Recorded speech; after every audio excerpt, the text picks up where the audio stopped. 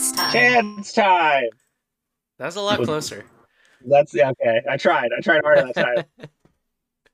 All right. Hello and welcome everyone to Chance Time, another video game podcast similar to other video game podcasts that you probably listen to, but better because today with me I have Ryan Speakman. I'm sick, so I sound bad. And Curtis Lowe. I'm sorry you're sick, Ryan.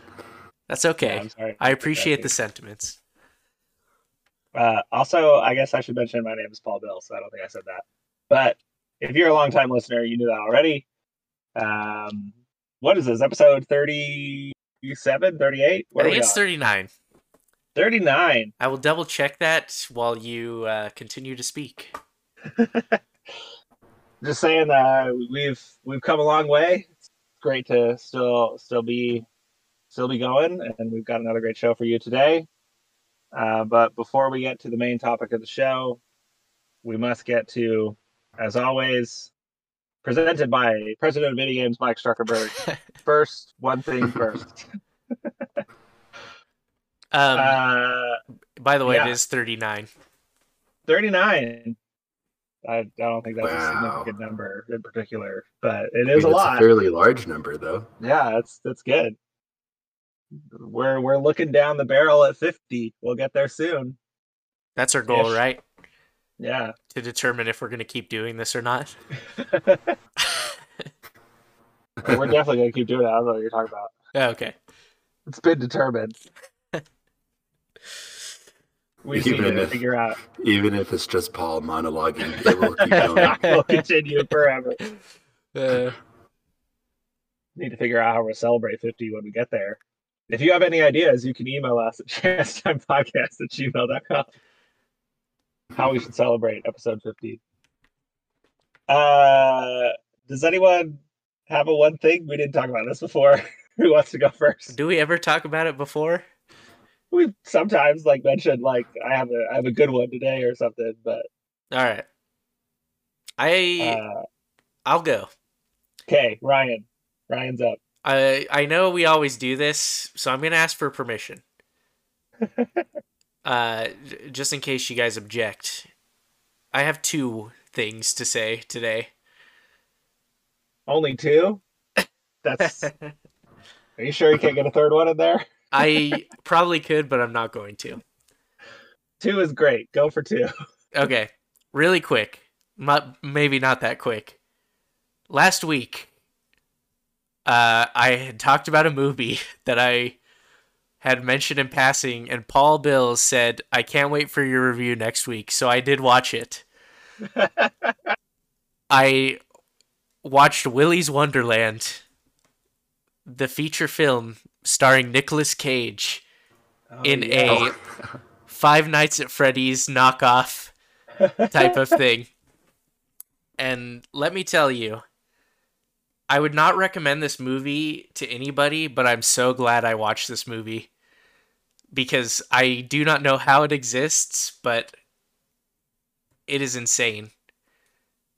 It's basically Five Nights at Freddy's, but what if you had a man who didn't care that scary things were happening to him and just immediately solved all the problems with violence? It is such a weird movie because it is just like Nicolas Cage, like a monster coming up to him and then him just looking at the monster and beating it to a pulp. That's pretty much the whole movie. But it is interconnected. How long is it? It's like an hour and a half. That's not bad. Yeah, it's unrated, so there are many inappropriate things happening in it. So just be warned about that. But my favorite parts were, of course, when Nicolas Cage, who's referred to as the janitor, by the way, he gets breaks here and there, and his watch will go off to signify he's getting a break. And it doesn't matter what is happening in the movie. He is leaving to drink an energy drink and play some pinball. And this happens about 4 or 5 times in the movies. The first time he discovers the pinball machine and kind of like cleans it off. And then each time he takes a break, his pinball experience gets a little more intimate. Where by the end, there's an entire like dance sequence where he's like dancing and playing pinball. Do you guys believe this is real as I'm saying this? Only because it's Nicolas Cage. It 100% is real. There's like some lore sprinkled in, and there's these kids who go to try to save him because there's this whole ploy with the town making a deal with these like serial killers who made a deal with the devil to inhabit these robot bodies to not get sent to jail. And the town makes a deal with them to sacrifice weird drifters.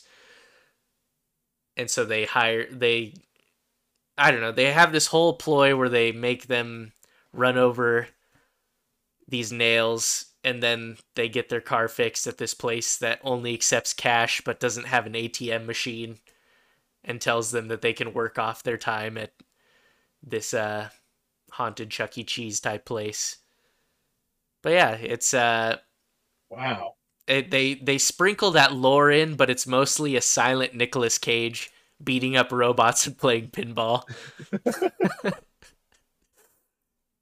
Nicolas Cage really he lives by his own set of rules. He lives outside the system and he just does whatever he wants.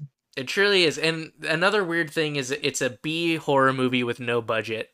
So there's like a lot of no-name actors in it, and Nicolas Cage is the only recognizable face in it. But yeah. Incredible. I don't know. But I would very much, if they made a sequel to this, I would very much be interested in it, because while it was a terrible movie, I was laughing the entire time at just like how ridiculous it was. And even the fight scenes were like a guy, like a gorilla comes after him in the bathroom and he defeats him by plunging his face and then like kicking him into a urinal. But like a big part of it was the plunging in the face. So, like a literal toilet plunger? Yeah, like he takes a plunger and just plunges him in the face.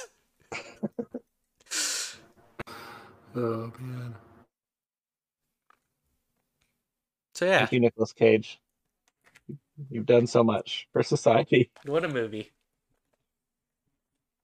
But enough about that. My real one thing is I've been secretly making significant progress in a game I don't know if I've talked about or maybe have mentioned in passing. But every once in a while, my buddy Jonah will come over. And every once in a while I'll play with other people, but mostly Jonah and I have been kind of like working to 100% this game. Sackboy's Big Adventure. And finally, we did everything in the levels and beat the final boss. And it wasn't too difficult as you'd expect. It's like pretty straightforward. Like each level has a thing you have to unlock where you beat the level without dying. Some of those took longer than we expected, but for the most part it was kind of like, we're gonna sit down and we'll beat this eventually. Then like the last couple levels, there were a few secrets that were a little more obtuse, where like we played through the level like 5 times and we're like, we cannot find these glowing blue orbs. And like we've tried everything. And then like we're like, okay, we're going to look it up because we've searched every nook and cranny in this thing, and to find out they were like secrets that you've never had to, like, it never taught you to do this. So it was like, go through this entire level without touching an entire enemy, and then this thing will randomly appear. But that was only like a couple of the things. And so we were like, okay, whatever. That's weird that it like didn't really point to this. Or there was another one where we had to throw an unbreakable box next to this like prize machine that kind of spins around, and you either get like some of the collectibles or you can hit the bad one and it explodes. But we didn't really put two and two together that they wanted us to throw an unbreakable box next to it and get the bad one, so it exploded next to it. And that was like something that never happened before either, so it was kind of not like connecting in our minds. When we looked it up, we're like, oh, okay, I guess that makes sense. Then cut to the final world, like the bonus world with like the things, and man, they ramp up the difficulty from like 0 to 100. And so now what seemed like an easy platinum is a little daunting, because I played one of the levels by myself just to see how it was, and it seems way harder than the other levels. But they still will be a little doable. But there's one final thing that really like hits the nail in the coffin of me being worried that I will not get the platinum. Because a lot of the trophies aren't even connected to like doing everything in the levels. So like there's tons of collectibles, but like there's tons of costumes, but you only have to get 300 costume pieces to get the trophy. And there's like a lot more than that. Or there's like the glowing blue orbs that you have to collect. If you get every single one, that unlocks more levels, but you don't have to get that as like part of a trophy. But there is one trophy where they have a bunch of time trial levels, and they're all about like 30 seconds to a minute, and you have to get the gold in a bunch to get more of the orbs. But there's about 15 or 16. I can't remember how many there are. But once you've beaten all of those, you unlock the ultimate Knitted Night Trial is what it's called, and the level is called the Rip Snorter.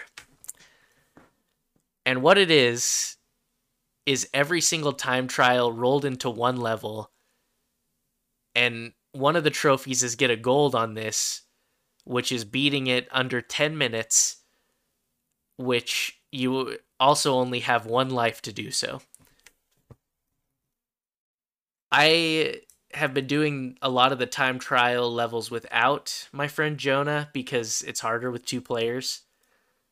But this one I've played a lot of times in the past couple days, and you get halfway through the level to like the 6-minute mark and you die, and you're like, I have to sit through 6 minutes of this again to just go through and hope I beat it under 10 minutes. And I could beat it, but I might not beat it under 10 minutes, and then I'll have to do it again. No level should be 10 minutes is my point. And it is really quite the feat. And it's like a little like disheartening because it's definitely one of the trophies required for the platinum, and it does not seem worth it. Interesting. I wonder like what the philosophy is there. They're like, well, we got to give something to the hardcore people. Yeah. I mean, I don't know. I could see a lot of board meetings where they're like, yeah, this will be the ultimate one, and only the true players will be able to do this or something, but I don't know. It's Sony in general, the trend has been going toward more reasonable platinums. Yeah. Like a lot of first party Sony games now, like the platinum is not that big of a commitment, like beyond just finishing the game and being a little thorough. I mean, yeah. Like most of my platinums are PlayStation first party games like God of War and Ghost of Tsushima and Horizon.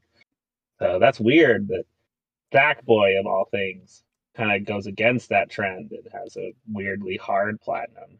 Well, what's even weirder to me is this whole time I'm like, we're gonna do this. Like, it sets up the expectation of like, oh yeah, I could do all this pretty easily. But you don't unlock this till the very end. And so like, and Jonah and I have gone pretty hard in like, we haven't really been progressing farther in the game until we've 100% completed the level, Right. which wasn't necessary for the platinum, but it was really fun. Like, all that being said, like, it's a really fun game. And it's, like, I think it is basically just like some good Mario levels and like different settings, but the difference is I feel like Mario, while it does ramp up in difficulty in the secret levels, like I feel like it's a little more gradual, where Right. you like are kind of learning like different mechanics you use in or like different strategies. I don't know. It just seems like the levels get gradually more difficult, and then it's like compared to the first level, the last secret level in Mario is insane. But Right. this one was kind of like everything is easy until these last few levels and this last trial. Makes you wonder if there was just one designer that was like, "Let me at him." And they're like, "No, it's a kids' game." And finally, they're like, "Okay, okay, Brian, we can do one of your levels." I will try Very interesting. a lot more though, and we'll see if I do it. But I could see myself getting to a breaking point. It's not going to stop me yet, though. Exciting. The epic conclusion in some later episode of this show. Yeah. Will I give up or will I do it and be mad? Will you give up and be sad? I think I will be sad, but I'll be happier in the long term.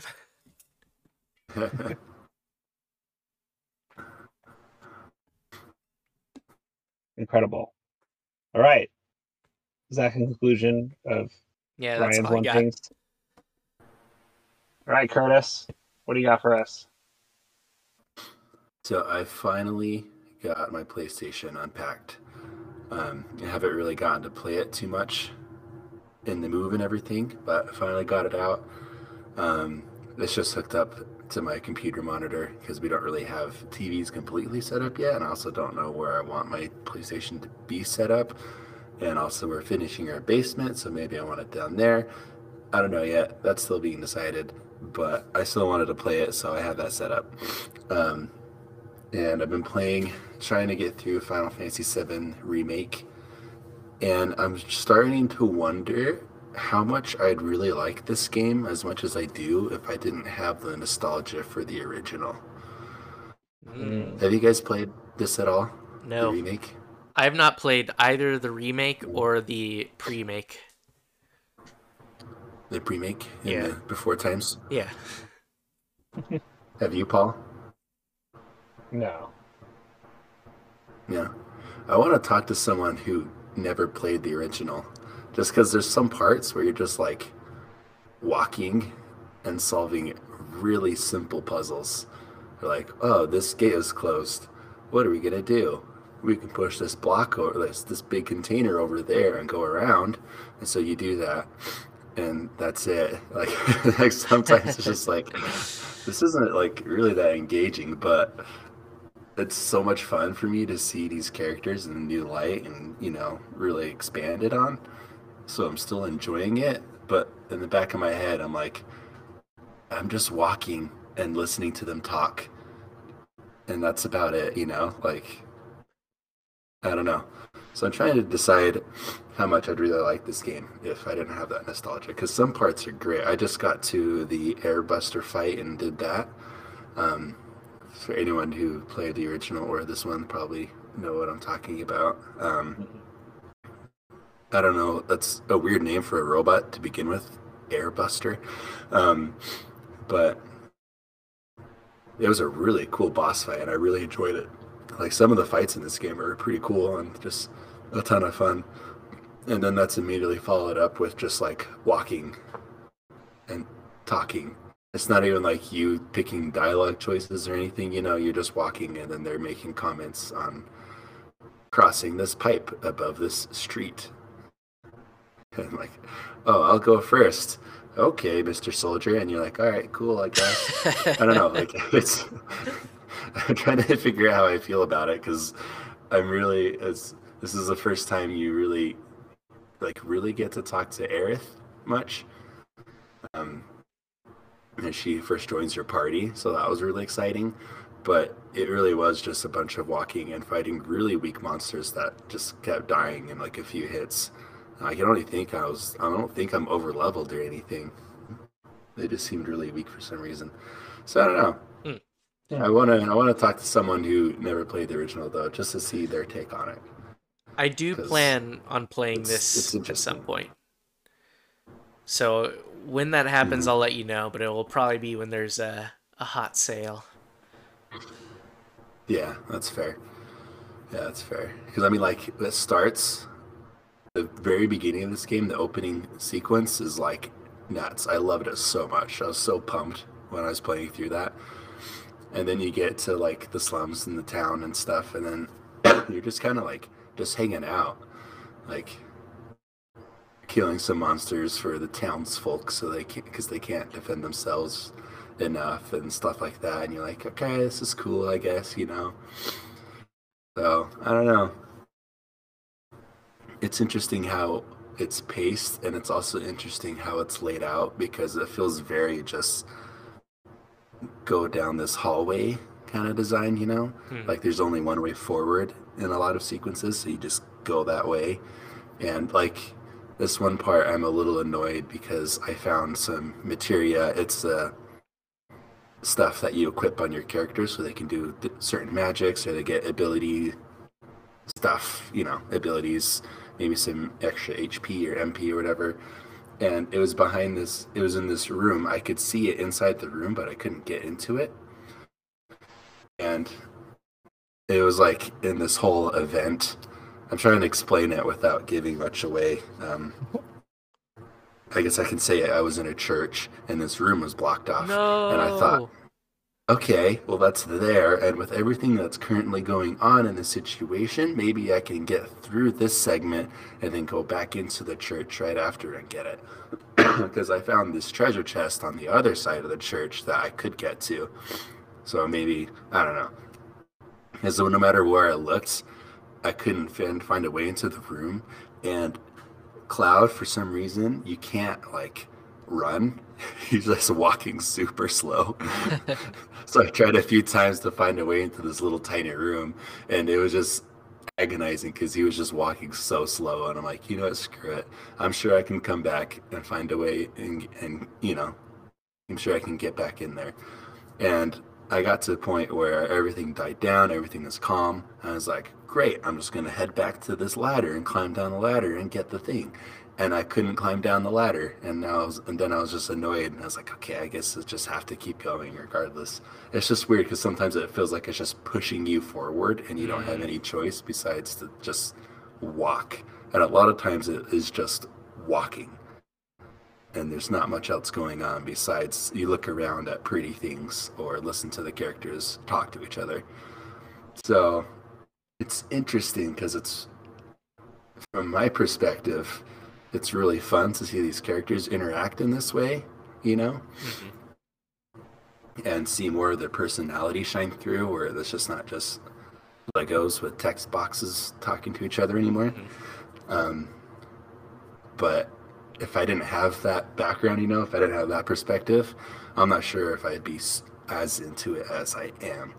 That being said, I don't think it's bad, you know, because if it was like full throttle constantly with these cool boss fights, like 24/7, you know, it'd get a little old.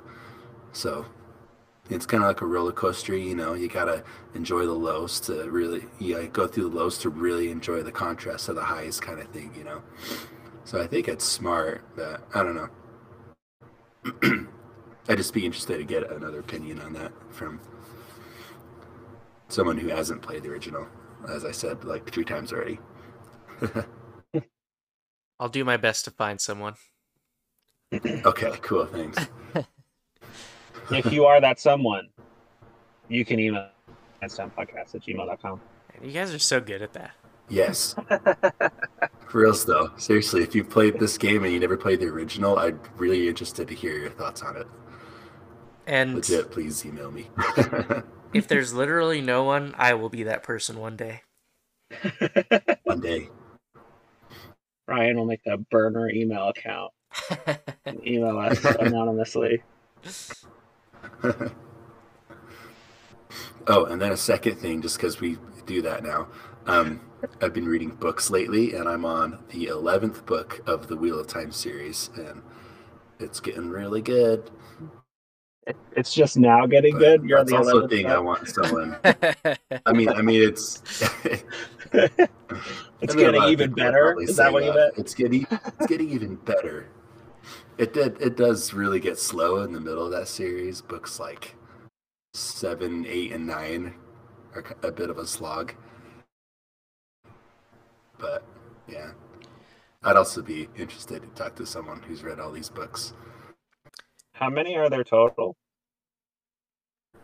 I believe there are 12 plus a novel that's like a prologue to the whole series. And all of them are like huge, right? Yeah, I think the one I just started is about 900 pages. Yeah. The 10th one was like 850 something, I think. There was one time. I don't know. I feel like a madman reading all these books. I'm so far into the series at this point that it feels really dumb to just stop. I have to finish it now. Going off the joke of it's getting good at the 11th book, I did have someone legitimately tell me once they were recommending Adventure Time to me, and they said, just don't even watch like the first, like, most of the seasons. Just watch the last two. And I was like, what's the point of recommending me a show if most of it is bad? And I still haven't watched Adventure Time. I haven't watched it. But people like so it. many long-running things, you know. Yeah, That's how it goes. I just assumed you would have watched Adventure Time, Ryan. I'm actually surprised you have not watched it. Here's my thing. It seems like a show I would like, and then the clips I've seen, it seems like it's from that era where the majority of the humor is just the fact the characters say bro and dude a lot. The golden age. Yeah. But like Golden age. I haven't watched anything that like has hooked me in it, but I could see myself liking it just from like the aesthetic if I watched enough. Right. Yeah, I guess it's mostly just the aesthetic. I would have assumed you would have wandered into it at some point. Yeah. Maybe one day I will. There's it's the same artist. I'm trying to remember what it's called. They did a series on YouTube, I think. I have seen some of those. I know exactly what you're talking about. Is it Earth's Mightiest Heroes? I don't remember. That's They're not the in one space or something? Yeah. And the one with Catbug, though. Yeah, that's the one I know. Ladybug Cat. What's that called? I know she screams Mabecca a lot. Yeah, what is it?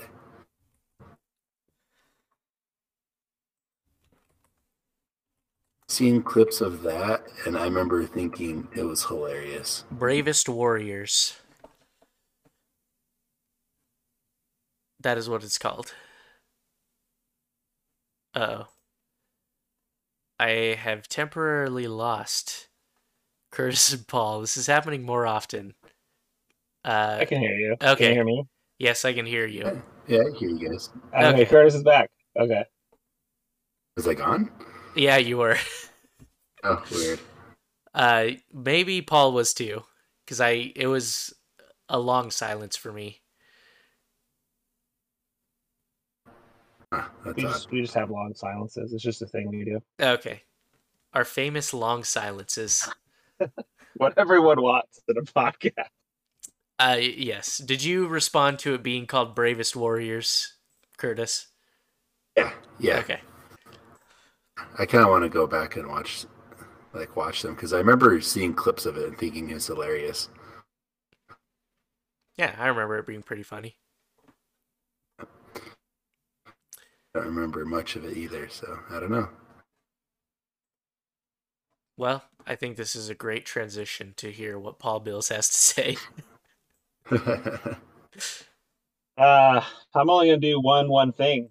I'm gonna be radical. Should we just call it Mike Struckerberg's Things? Mike Struckerberg's favorite things is probably what we should call it. Or should do we have to keep every word that we've said about it before and then just keep adding on to it? Eventually this podcast will just be 3 hours of introducing this one segment. Yeah. First things first, one thing, but it might be multiple things. Sponsored by Mike Struckerberg. Yeah. President of video games. Ship of Theseus. But my one thing is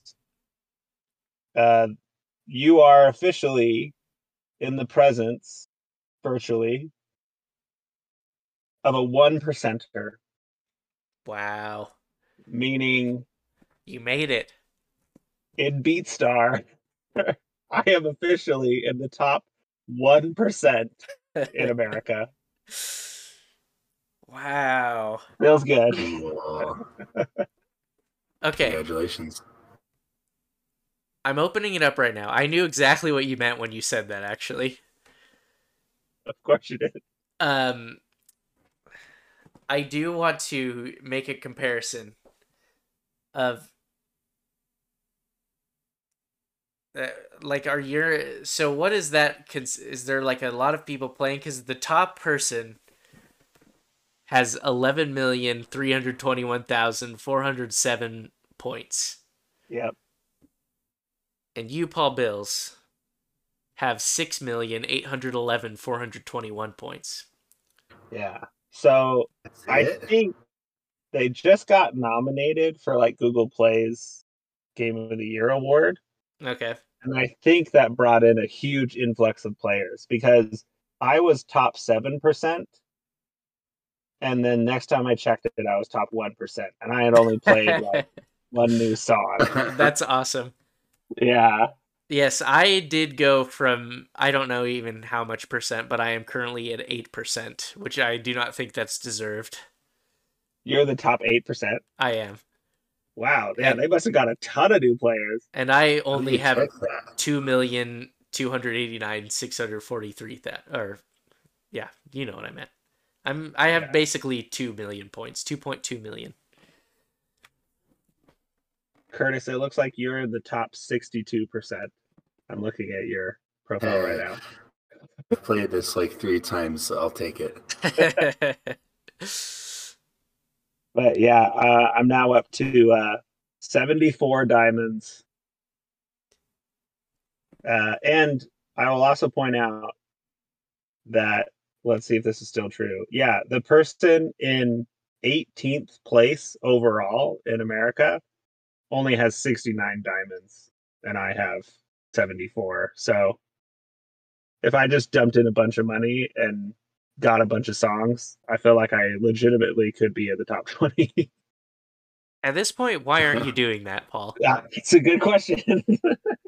I want to see you, and I want to see you when I look at the top 50 at least, or top however it goes to 200.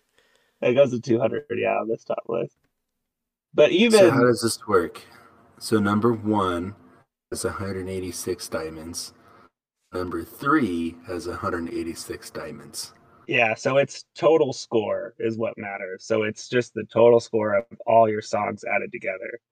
So if you click in Vertigo Music, who's number 1 in the US right now, not only do they have 186 diamonds, they have 42 perfect scores, which is just bonkers. So perfect score is what I thought diamond was. It's you have to hit every single note exactly perfect plus. And I thought that was weird that there's a perfect plus.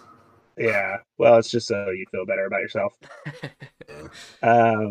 Or more frustrated when you miss Yeah. like 3 of them. Yeah.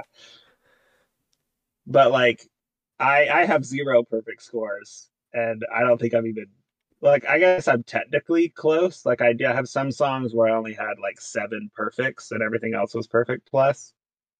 But it just feels so different to go from 7 perfects to 0 perfects, all perfect plus. Like, yeah. So um,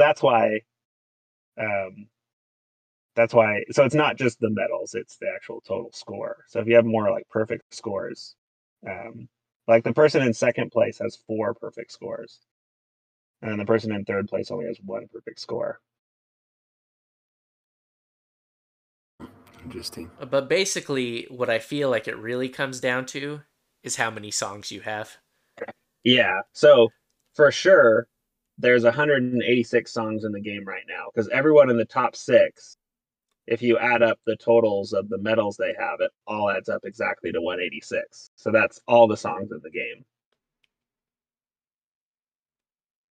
That makes sense then. Yeah. But to the credit of this game, I don't immediately think the people at the top are just cheating. Most mobile games, when they have like a regional or global leaderboard, if I open it up and just immediately everyone has like 99999, and it's just like, okay, so they're just cheating somehow. I do hate But that. this game does not seem to be the case. Real quick, let's give a shout out to all the top players. Vertigo Music, Dalton, Swifty McQuick, Foggy Beats, Skivvy, Alec, Tim Legend, Thorsey. You guys can stop me whenever you want. Borb, I just Jagmaster. really like Swifty McQuick. The great Top name. 10. That's the top 10 right there. Tim Legend. What a legend. Hold on, I want to get to number 12. So we're going to go 2 more. Deathlife 23. Kid Darkness. Kid All right. Darkness. Kid Darkness. Kid Darkness, if you're listening to this, we believe in you. You can crack the top 10. Go for it. Kid Darkness. I do want to just make a comment real quick. My one first place was immediately overtaken by When I Assume Paul Bills Got the Song. Feel Good Inc. by the Gorillaz, or by Gorillaz. Yeah, I got that today and got Diamond on like my 3rd try, which blew my mind because that's a hard song, and I don't have that many hard diamonds. Yes, I can't get past 4 stars on it. And so I was like, the minute Paul gets this, he's going to beat it. And I was right. Yeah, and Sam Driggs, friend of the show, he messaged me. I don't think he's playing this anymore, but back when I first mentioned it, he downloaded it and he got pretty into it for a while. He also said he couldn't get through that song. So when I got it, I was like, here it is. Like, the song I've heard is like really hard. And then I got the diamond and I was like, well, what happened? So Just too good. yeah, I guess I'm just in You're the in the zone. top 1%. Yeah, More needs it's to be just said. it's just different in the top 1%. Rules are just different. All right, Paul. I want you in the top 200 at least. I mean, but that's what I was gonna say. Even the people, like even the person in 200th place, I think is above 10 million. So like, I'm just gonna have to keep grinding for songs. I don't know. Just dump 1 paycheck into this game. One paycheck. Yeah. All right. I donate like just $2. just don't tell my family who depend on that paycheck for food and lodging. It's fine. Do you want to Venmo us for Paul's quest to break the top 200? Venmo us at Chance Time Podcast. I'm just kidding. Should we start a Patreon? Let's do it. Specifically for this, yes. Just for this. The BeatStar tier. Where nothing happens except you help Paul get to top 200. You support the quest. We have no content for you. You just support the quest. I mean, If your family asks where the money went, just tell them 2 words. 1%. 1%. They'll know. Top 200. That works too. Don't act like this 200, doesn't baby. matter.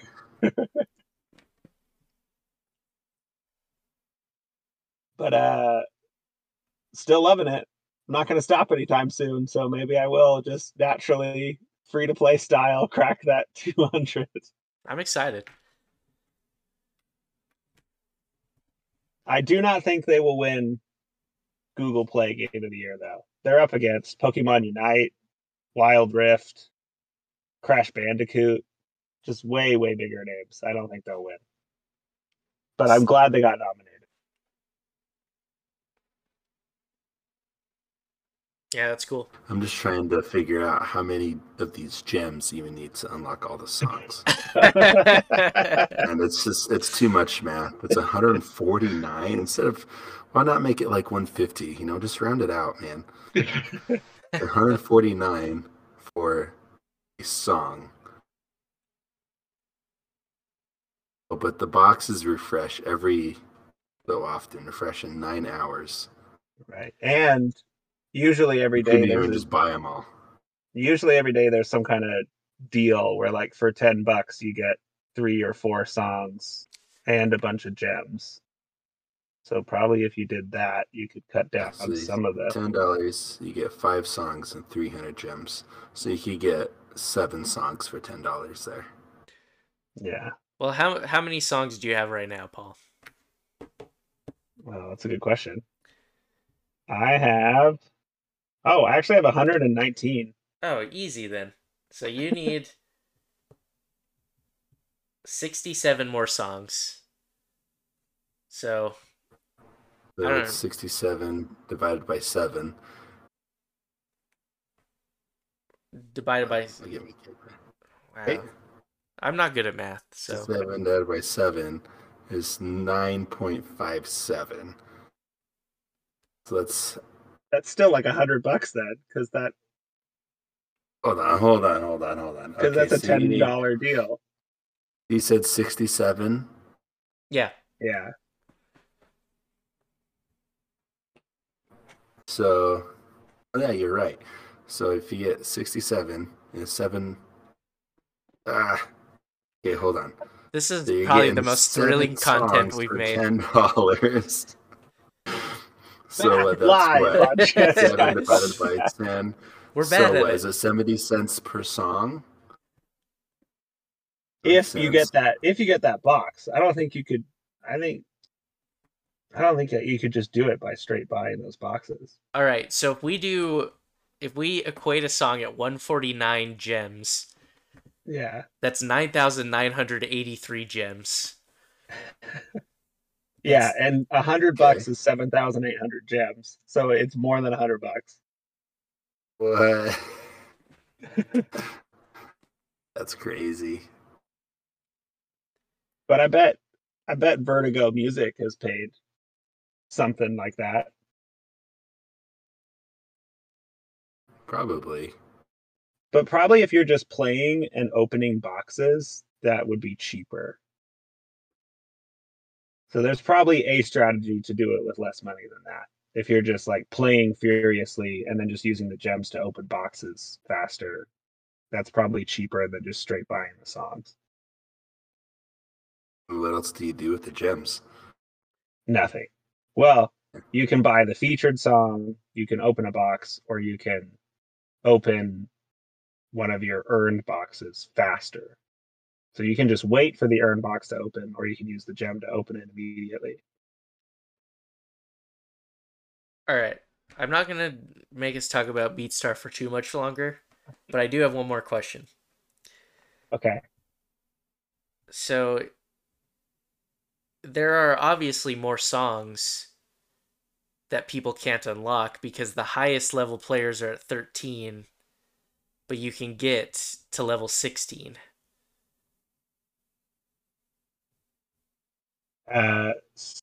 They all say more songs added soon, I guess. So yeah, so like that's just saying they're planning on getting to 16, I think.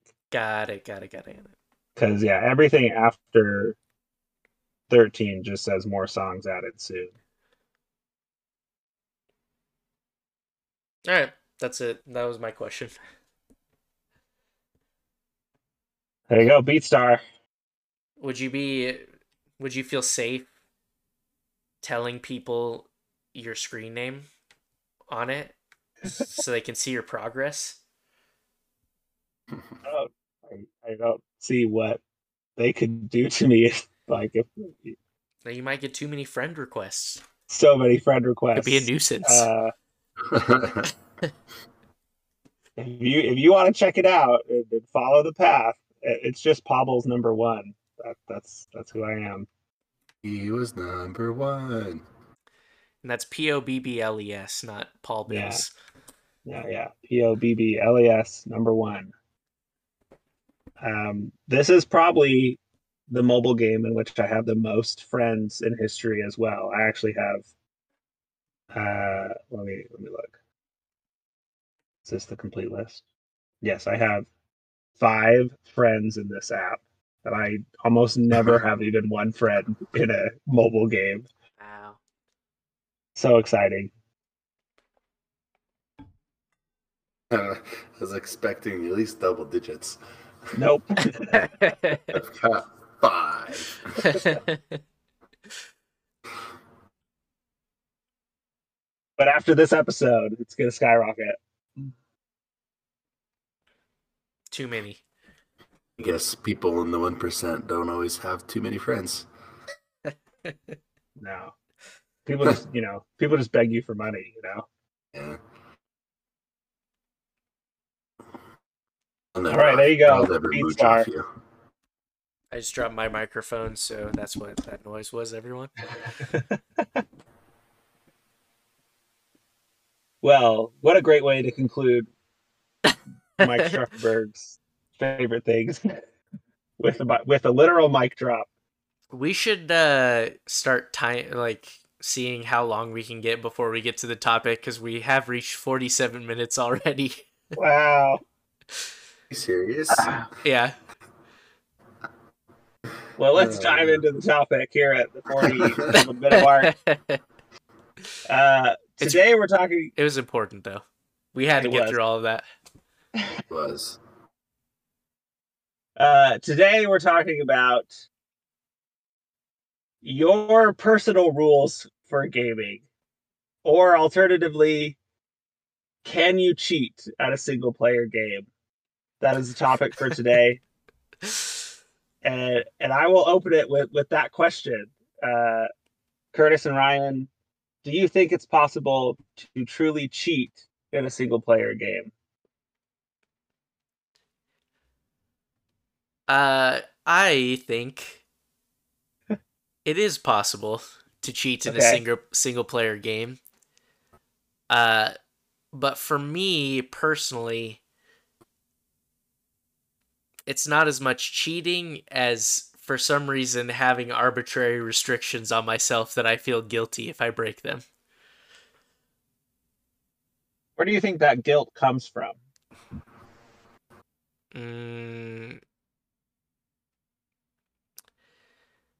Like, did someone tell you when you were a kid, like, don't do that, that's cheating? Or is it just like your own personal pride of, I want to know I did it the right way? I think I think it's a lot of pride in there. But I also do think that, like, the way that I want to experience video games sometimes, like, let's just say, like, if I buy a game and I look at a walkthrough minute by minute of what I'm supposed to do, why did I even buy that game? I'm basically just experiencing someone telling me what to do to progress in the game. And maybe if it's got a good story, that's, like, fine. But it kind of takes away from the experience for me, and then I'm like, well, why did I play this if I couldn't figure out anything by myself? At that point, you might as well just watch a playthrough on YouTube. Yeah. Yeah, exactly. But don't games mostly tell you what you need to know already? No. Like, Not always. It depends on the game. yeah, it definitely depends on the game. Sometimes there's games that have waypoints telling you exactly where to go. That's Right. true. Other games have nothing like that at all. Other games you just run left or right. Other games that look very similar to those games, you'll get lost in. You have to figure it out on your own. Yeah, that's true. Games that look similar could have very different approaches to how much information they give you. Uh, Curtis, I will turn this question to you. Do you think it is possible to cheat in a single player game? Yes, because Okay. there's cheat codes in some games. Okay. Okay. I guess yeah, follow-up question, I That's guess, an for easy both of answer, you. though. What counts as cheating? So you both said yes. So tell me some things that are cheating in a single player game. I think Curtis hit it pretty well with using a cheat code. I don't know if those are really a thing anymore, though. Yeah, I guess not. But is that the only way? Are there other ways to cheat? Well, real quick, an example of a cheat code that I used to use, or just cheat codes. A game I used to use cheat codes in, I should say, it was the old Age of Empires games. Because sometimes as a kid I wouldn't have patience for it, so I thought, oh, I'll just type in lumberjack or whatever the cheat code was and get a ton of wood so I can build whatever I wanted. Or if I really wanted to go nuts, I'd do the whatever cheat code it was, the pepperoni pizza. Yeah, that's I for feel the like it food. was not the food. Yeah, It was the one for all the like sports cars with cannons. Big Daddy. I'll never forget Big Daddy and Photon Man. I don't remember Photon Man. Photon Man was the That's little funny. like white spaceman who had like a laser gun. Great Anyway, times. I used to cheat at that game sometimes just because I don't know. It was more fun sometimes to break the rules than it was to follow the rules and figure it out, you know? Well, and on this topic, sometimes the game does want you to do that. Like, so the Sims 4, I don't remember if it's like in game in the tutorial or on the website, but somewhere when I first got the Sims 4 and I was looking around, it actually said, like, some official literature said, not only are there cheats in this game, you're encouraged to use them if that's how you want to play. Which I thought was really interesting that they took the time to like explicitly state, here are the cheats, we'll just give them to you and go ahead and use them, we don't care. And basically it was the Sims way of having a Fortnite or Minecraft creative mode where they're like, you can play it for the challenge or you can play it just to mess around. And if you want to, they don't have an explicit creative mode in The Sims 4. At least they didn't at the time. They're doing it now. But basically, the way to activate the creative mode was to just put in cheats. Um, That is really interesting because yeah. I had original The Sims, Hmm. and that was how I found joy in that game. Right. Was giving myself unlimited money and then making houses. I wasn't really as invested in like controlling the players' lives and stuff like that as much as I was like, Right. I want money to make cool houses. And so I wonder if that like evolved over time where people were like, oh yeah, some people just like that creative mode. Right. Well, and cheat codes are on purpose. So actually, cheat codes to me are like a weird gray area where it's like the developers put that there, and they're very aware it's there. Like I guess some cheat codes are like an accidental dev mode that was left in, but most of the time, like all the ones we've been mentioning, those are like on purpose and exposed to the player for the fun of it. So it's almost like a yeah, I guess it's almost like a different mode, like in Age of Empires and stuff. A lot of RTSs back in the day had these kind of cheat codes. And I think it was just because it was like, well, sometimes you just want to mess around, and it almost is like you're switching modes from the challenge to the creative or just like the toy box mode. Um, and I don't know, like, could you use those things in the campaigns? I actually don't know. Yeah, you could. I don't. You could. So I I it's think just you kind of could in like, Age of Empires at least. yeah, the first yeah. one at least. I So I anyway, don't it's like, remember it very well though. I was a kid. yeah. Yeah. So that is like, it is cheating, quote unquote, but it's like, but they put it in there and they know it's there and they made it work. The So it's just kind of like it's up to you to extent decide that, how you play. yeah, and like playing games in a particular way that feels like the word is cheesing it, you know. Hmm. Um, the extent that a lot of these games are play tested. For example, in Bloodborne, in the first area, so this isn't too much of a spoiler, but if you really don't want to hear about this giant pig, spoiler alert.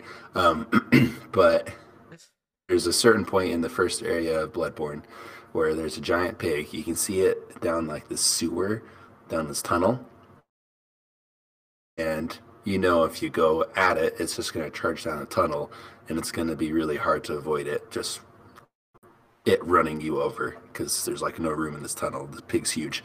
But if you're patient enough, you can actually find a route around it, and eventually you'll go up and around down a ladder, and then there'll be a door that goes right into that spot in the sewer tunnel where the pig is, and the pig's right there, and you can hit it, and it can't fit through the door. So you can just walk up to it, hit it, back up. It'll try to hit you, but it can't get through the door. So you just let it do that. Then you walk back up to it, hit it, back up again, and then just repeat until it dies.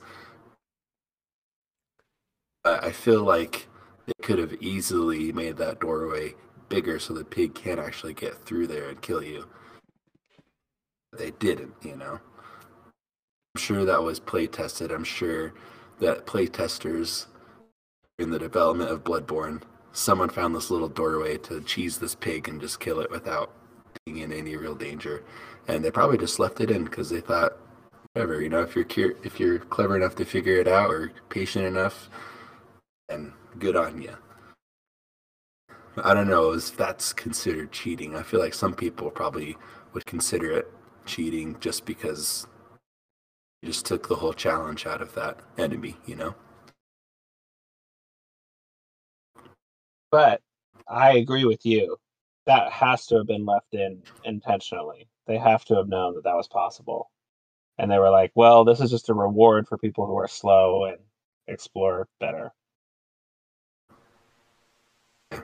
And sometimes, I don't know, it's not like every enemy in that game is designed that way too. Not every enemy can be cheesed to that extent where you can just kill it without any Right. chance of it hitting you. So it's not like you can completely play the game that way. There's just every once in a while there's a small instance like that where, oh, this enemy doesn't fit through this doorway, so I'm just gonna hit it through the doorway and it can't do anything about it, kind of thing, you know. Yeah. Also, later in the game, fun fact, another one of those pigs shows up. It's not in a tunnel, it's in an open courtyard, if I remember right. I don't know actually where it came from. I just remember stepping out of a building and then getting bum rushed by another giant pig, and then I ran away. I haven't been back there yet. Well, awesome. I'm really glad you brought up Bloodborne because the whole From Software series, whatever we call it, Soulsborne, um, Souls-like games, they have a lot of Soft this. Souls. What'd you say? Soft Souls. Soft Souls. Soft souls.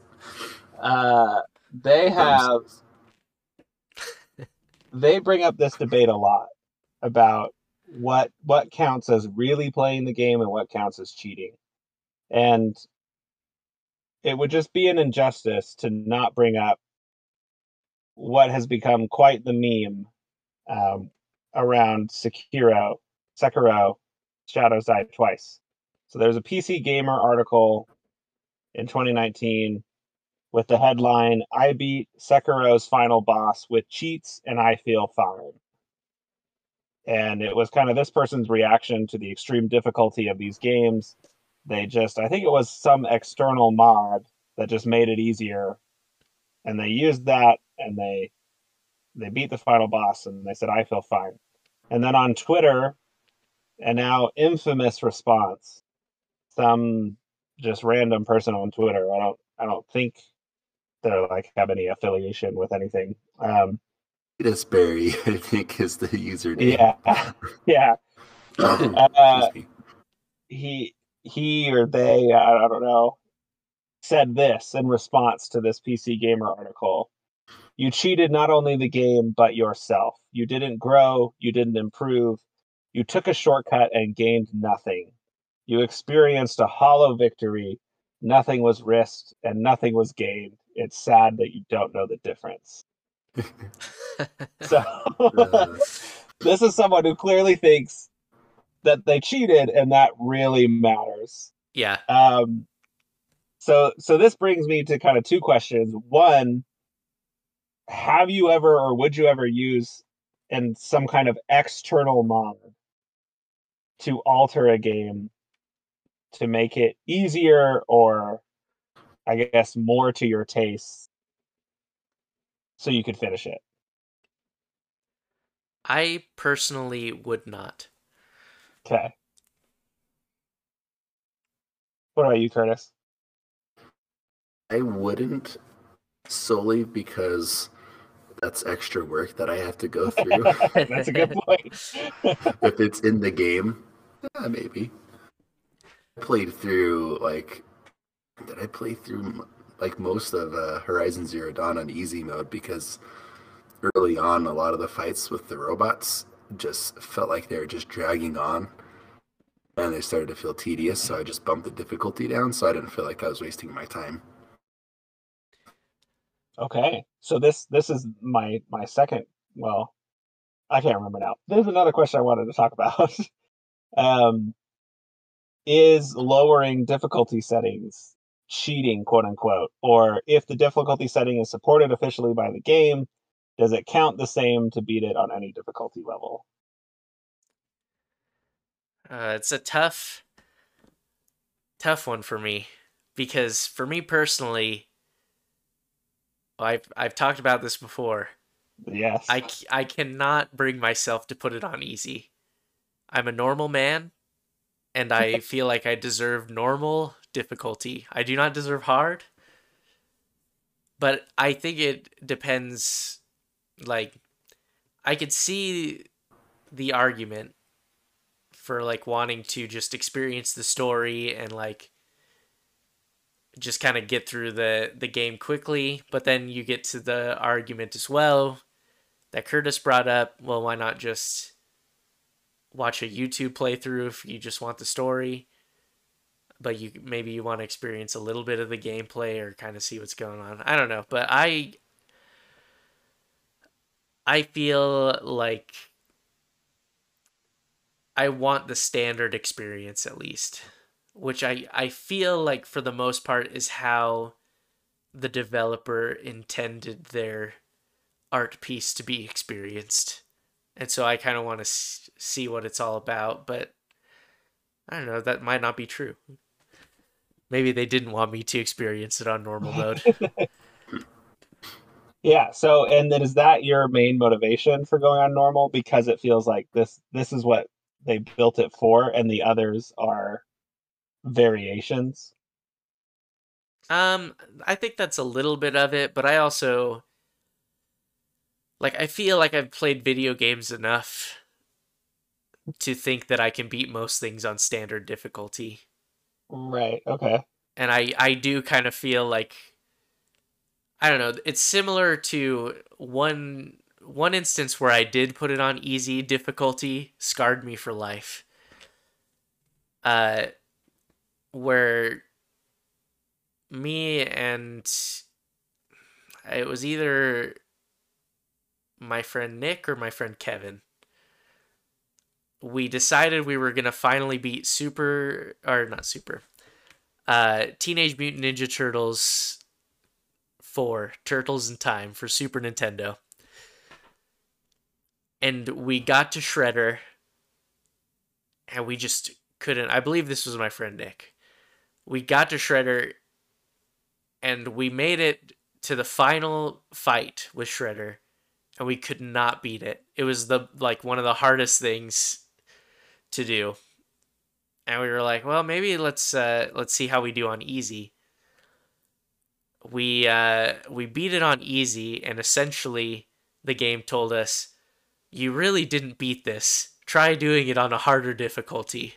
Oh man, the sass. And I was like, well, what was even the point of that? They just made fun of me for playing on easy mode. Yeah, that is particularly weird. Like, why develop it and support it if you're just gonna like put down the people who choose it?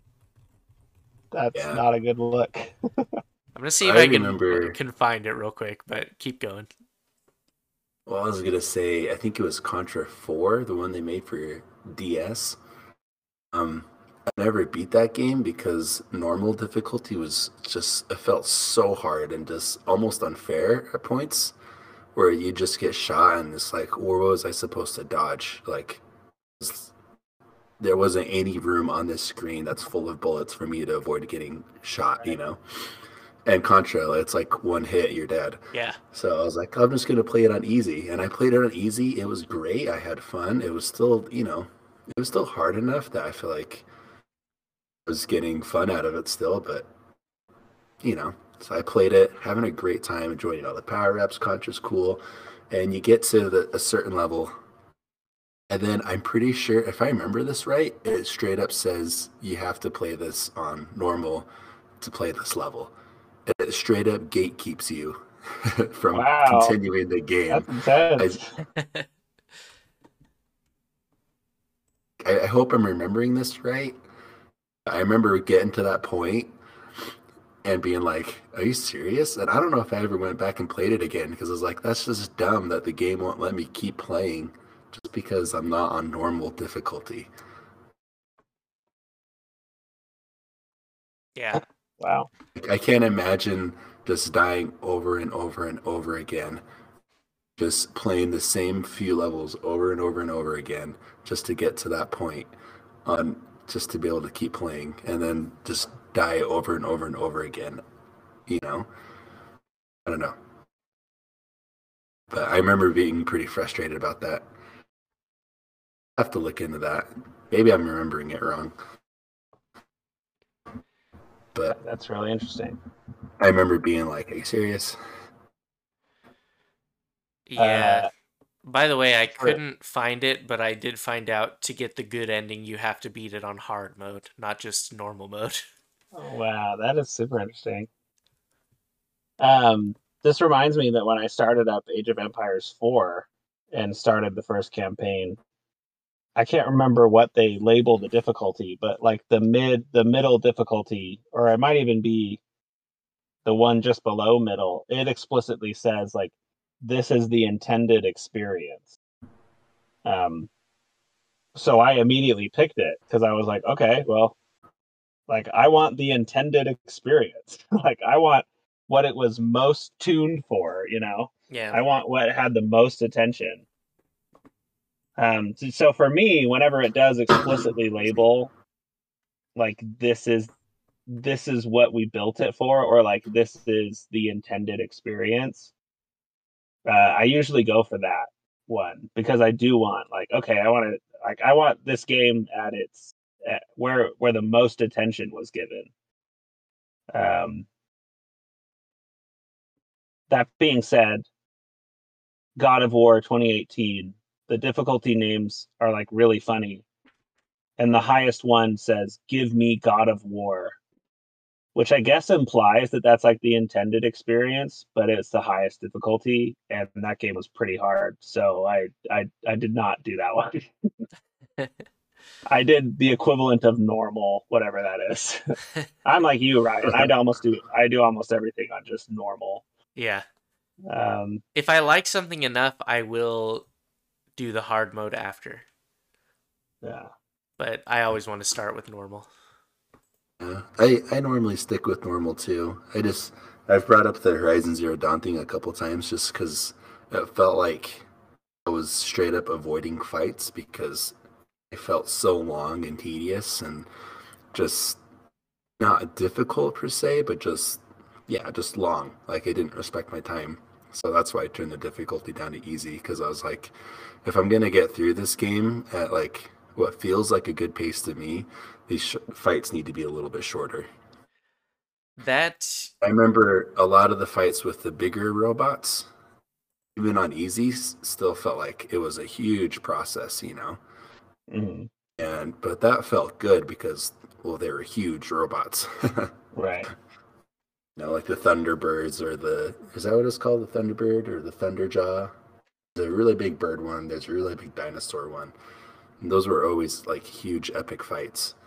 I felt like I always had to prepare for, lay down traps, you know, find weak spots.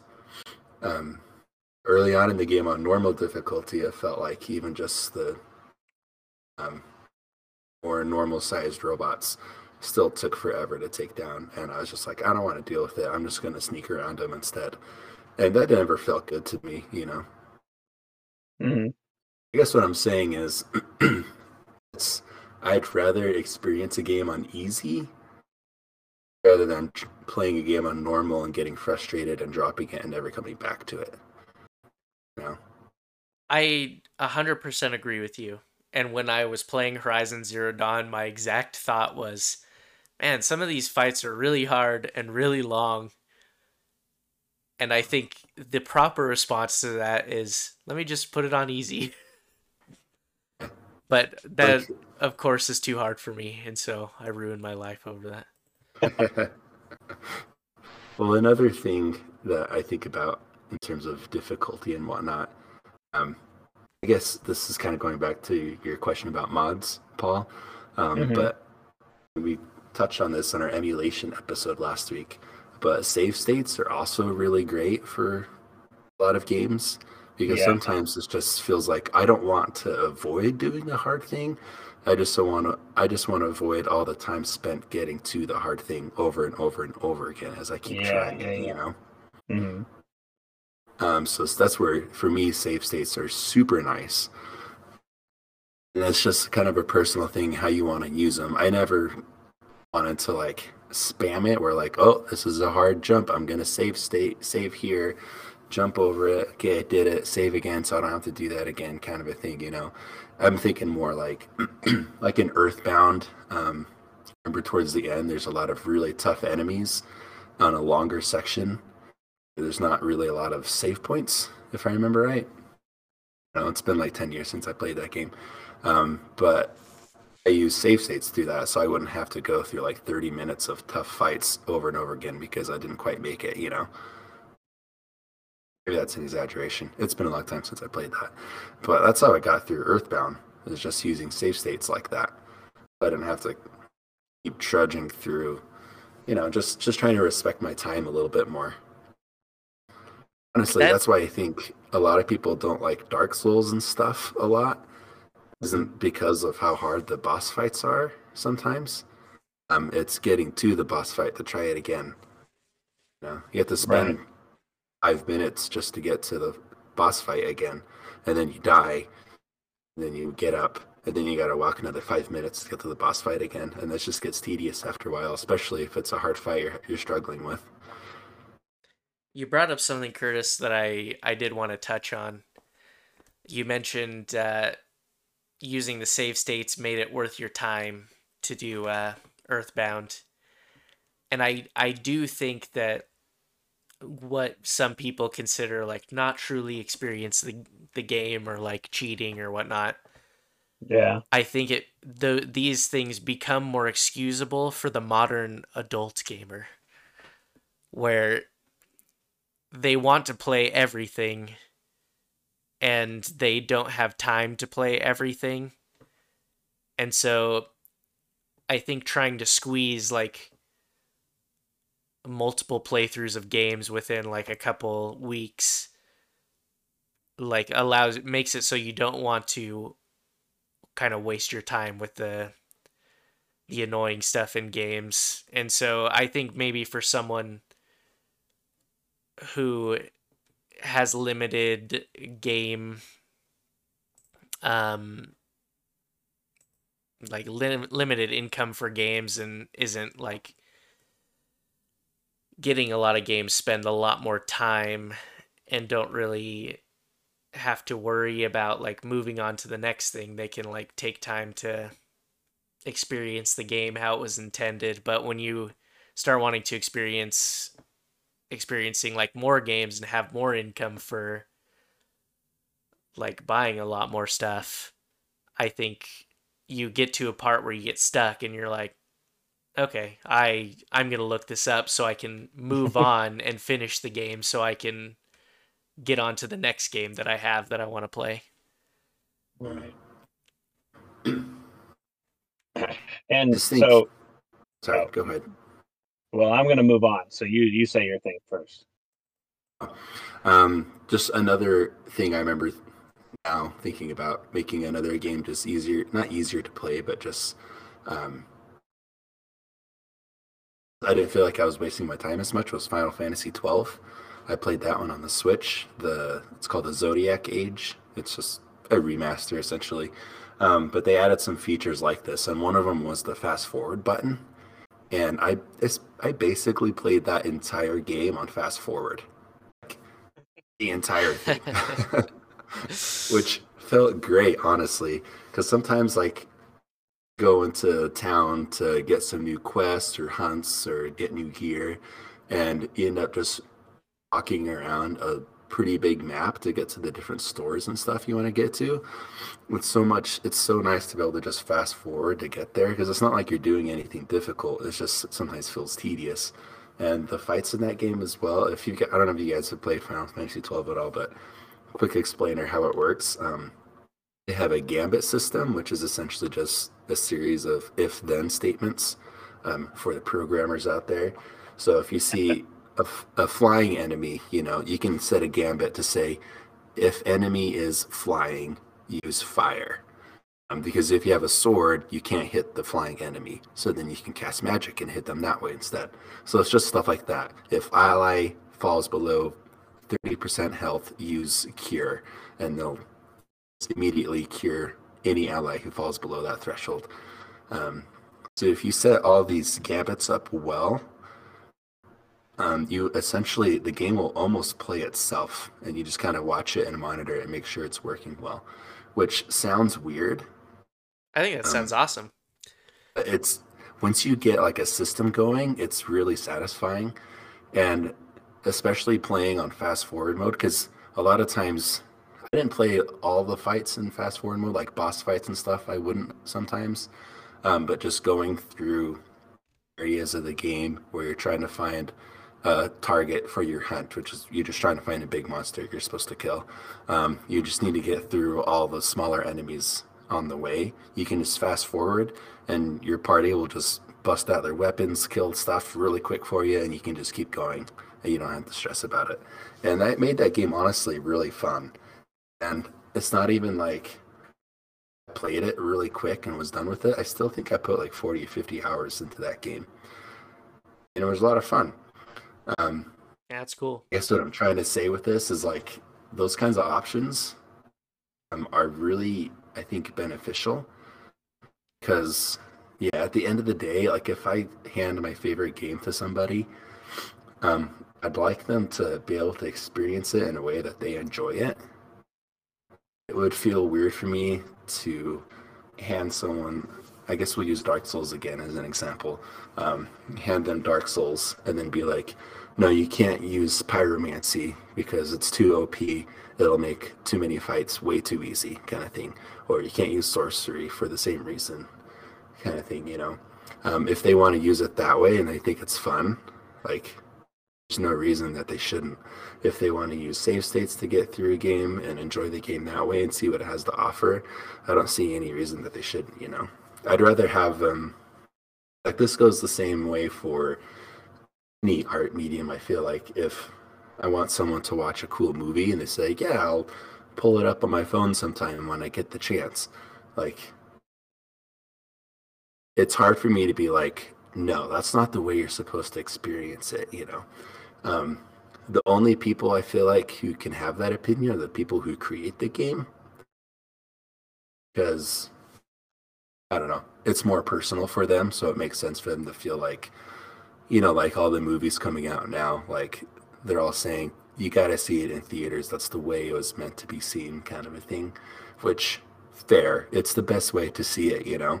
But I'd also rather have more people experience something like that, regardless of how they can do it. I'd prefer more people would go to a theater, but if they're gonna watch it at home, that's fine too, you know. I think of it anyway. So, should From Software games have difficulty settings? That's a trap. You don't have to answer that if you don't want. Do you want my? Maybe this is a hot take. I almost think. I just think From Software could improve the difficulty on their games a bit in certain ways, like having checkpoints out, like way closer to boss rooms, kind of a thing, you know, or being a little more transparent about how certain systems work in their games. Is like, have I told you the story about when I was playing Dark Souls and I got stuck and I realized I could upgrade my weapons? No. No? I got all the way up to Ornstein and Smough, however you say that guy's name, which a lot of people consider to be like one of the hardest boss fights in Dark Souls. There's one huge guy with a giant hammer and then another guy with a huge spear, and they both come at you at the same time, and it's really hard. Long story short, I got to that point and getting my butt kicked. Couldn't figure out why. I was wearing really heavy armor because it was the best armor, like that would give me the best defense, but I was really slow in it, so I was having a hard time avoiding attacks and stuff. And I don't know how many hours I was in Dark Souls at this point, but I was just having a really hard time. And then I realized there's a blacksmith right outside that boss room, actually. And I went and talked to him, and somehow I realized you can upgrade weapons. You have like different ores and stuff. If you give it to the blacksmith, they'll upgrade your stuff so it just has better stats. And I had no idea this was the case. So then I had all of these resources to upgrade all of my stuff. So then I had way better armor that was lighter but still like good armor, and my sword was doing way more damage, and I could actually maneuver and dodge, and suddenly that boss fight was way easier. Nice. So like stuff like that, I was like, I kind of wish I had known this earlier, because I had kind of struggled to get up to that point, you know. Like a lot of people probably would have just like, I wouldn't have blamed anyone for being like, this is kind of ridiculous how hard this game's getting, you know. But that's what it's If for. It's to weed out the right, people. They don't if want to people sell more if I had copies. known earlier, I feel like I probably could have enjoyed it more. Maybe, I don't know. Who knows? It does make for a fun story, though. True. Well, there's a lot of Elden Ring previews out, and from what I'm gathering, they have made some similar changes to what you're suggesting to Elden Ring. It'll be really interesting to see if Nice. Elden Ring breaks more into the mainstream. I don't know. I guess Dark Souls is mainstream, but if Elden It's Ring pretty brings mainstream. if Elden Ring brings in a wider audience, I guess, and if it can do so without betraying its hardest core fans, like the hardcore From Soft people, be interesting to see how they pull that off, or where it falls in that balance. I guess I just get annoyed when difficulty boils down to just spending a lot of time doing the same thing over and over again. That's when it starts to Yeah. bug me a little bit, when it doesn't feel like I'm using my time well in a game. Right. We're looking at you, Uncharted. I know. Uh, so we've talked a lot about time, and I wanted to get to one other thing, one other aspect of this. A lot of games now, especially single player games, well, I guess multiplayer games too, sell things like what Assassin's Creed calls quote unquote time savers. So this is a microtransaction or some kind of DLC purchase that gives you extra items or extra currency or extra experience, um, or puts things on the map for you. So these are officially supported by the creators, but at a price. And I'm assuming all of us, like, well, I guess I'll ask. I'm assuming none of us buy these things.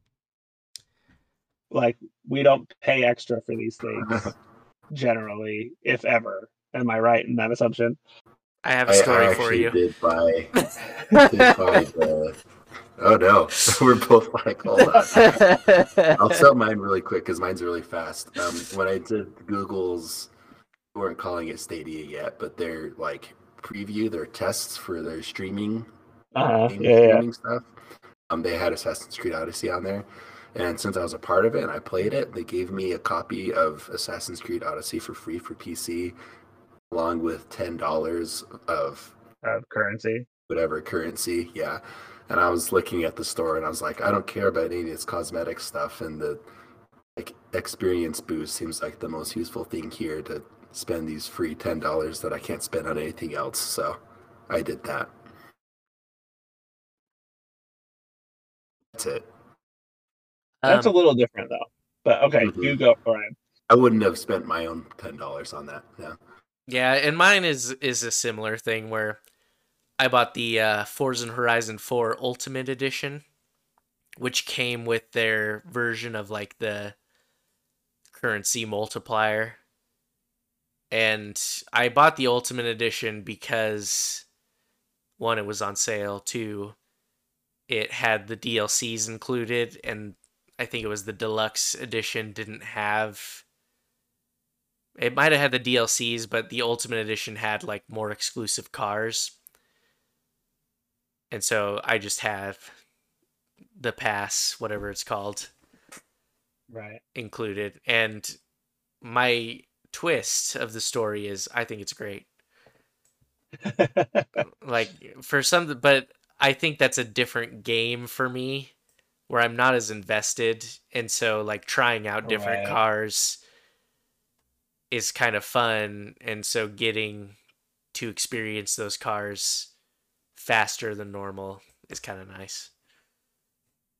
Yeah. So that was going to be my follow-up question is how does this affect the game experience when games do stuff like that? Like, do you fear it makes the base game worse, or should, like, if it does make it better, should they just include it in the base game? Should they just cut down? Like, should EXP requirements just be cut in half rather than selling a double XP? How does this affect games in your mind? Positive or negative or both? I think it's pretty negative, honestly. I mean, it's That's obviously a way to make a quick buck right. because they just basically say either you buy this or you grind to get it. Yeah, which is especially interesting to me. It's like we know you might not want to do all the stuff that in this thing we sold you. It's such a weird position of like,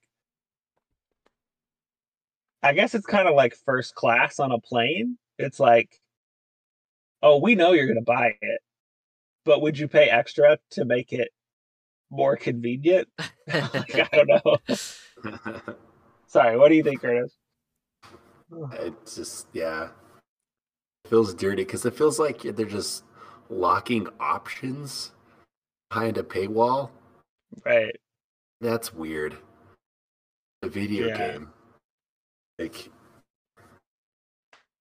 it sounds like they're like, I don't know. It's like they're making, yeah, just like a difficulty option. Let's make people pay $10 for an easier For difficulty, the easy essentially. mode. Yeah, like that's so weird.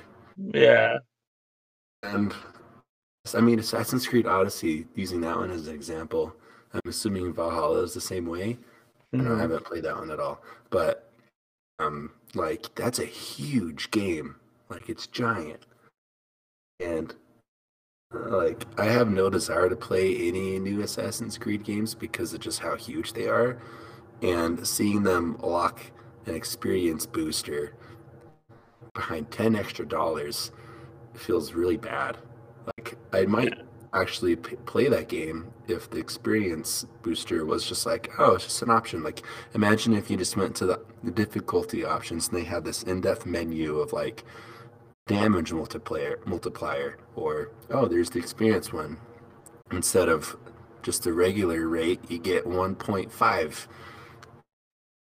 You know, seems perfectly fine to me. So I do think, yeah, I'm just Googling to confirm this, but Assassin's Creed Valhalla does have a little bit of that where the difficulty is not one setting, it's multiple settings. You can change like the exploration difficulty, the combat difficulty, and at least one other thing. I can't remember, like stealth difficulty maybe. So I think that's an interesting angle as well, but like multiple I think that's categories super cool. and settings of like, It's yeah, the way, like if you want to make your game more accessible or just more enjoyable to different people, especially a really big game like that where there's lots of different things you can be doing. Say someone's playing the game and they're like, I really, really, really love exploring this cool world you built, but I don't like being slowed down by all the combat in it. I mean, that's essentially how I felt about Horizon Zero Dawn. That's why I bumped it down to easy, right, Um, if I had been able to go into Horizon Zero Dawn and see, oh, here's this slider for like the machine combat difficulty, I would have bumped that down and left like human enemy difficulty at the same level because interesting, yeah. like that would have been great for my preference. Celeste was also a game that had lots of cool options like that too, just to make the game more just accessible to people. Or the creator, I'm pretty sure it says like this is the intended way for you to play this game, but feel free to play the game how you want. Here's some options for you if you want extra dashes, or they had all kinds of Right. difficulty, Yeah, they did have just things. toggles and whatnot in Celeste, which is really cool. Which just makes the game more open to people of different skill levels, because that game's also very difficult. Right. It seems like this is a trend, and I hope it is a trend, and I hope it keeps going, because I think it's great.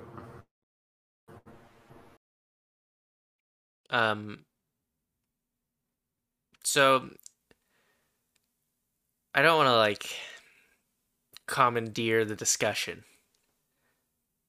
but I might. Are you still there, Paul? Yep. Okay. I'm just waiting. I'm just we holding want my to know what breath. you have to say. What could this be? I kind of predicted this would be how the conversation went, of just like, yeah, play the game how you want. It's great. You bought the game, you could do whatever you want. There should be more accessibility, blah, blah, blah, all that good stuff. What I'm interested in, though, I want to know your guys' personal gaming restrictions you've put on yourself. Just like, what can you not do that just seems like a step too far? Like, what weird rules do you guys have? Do you guys have anything off the top of your head that you could think of?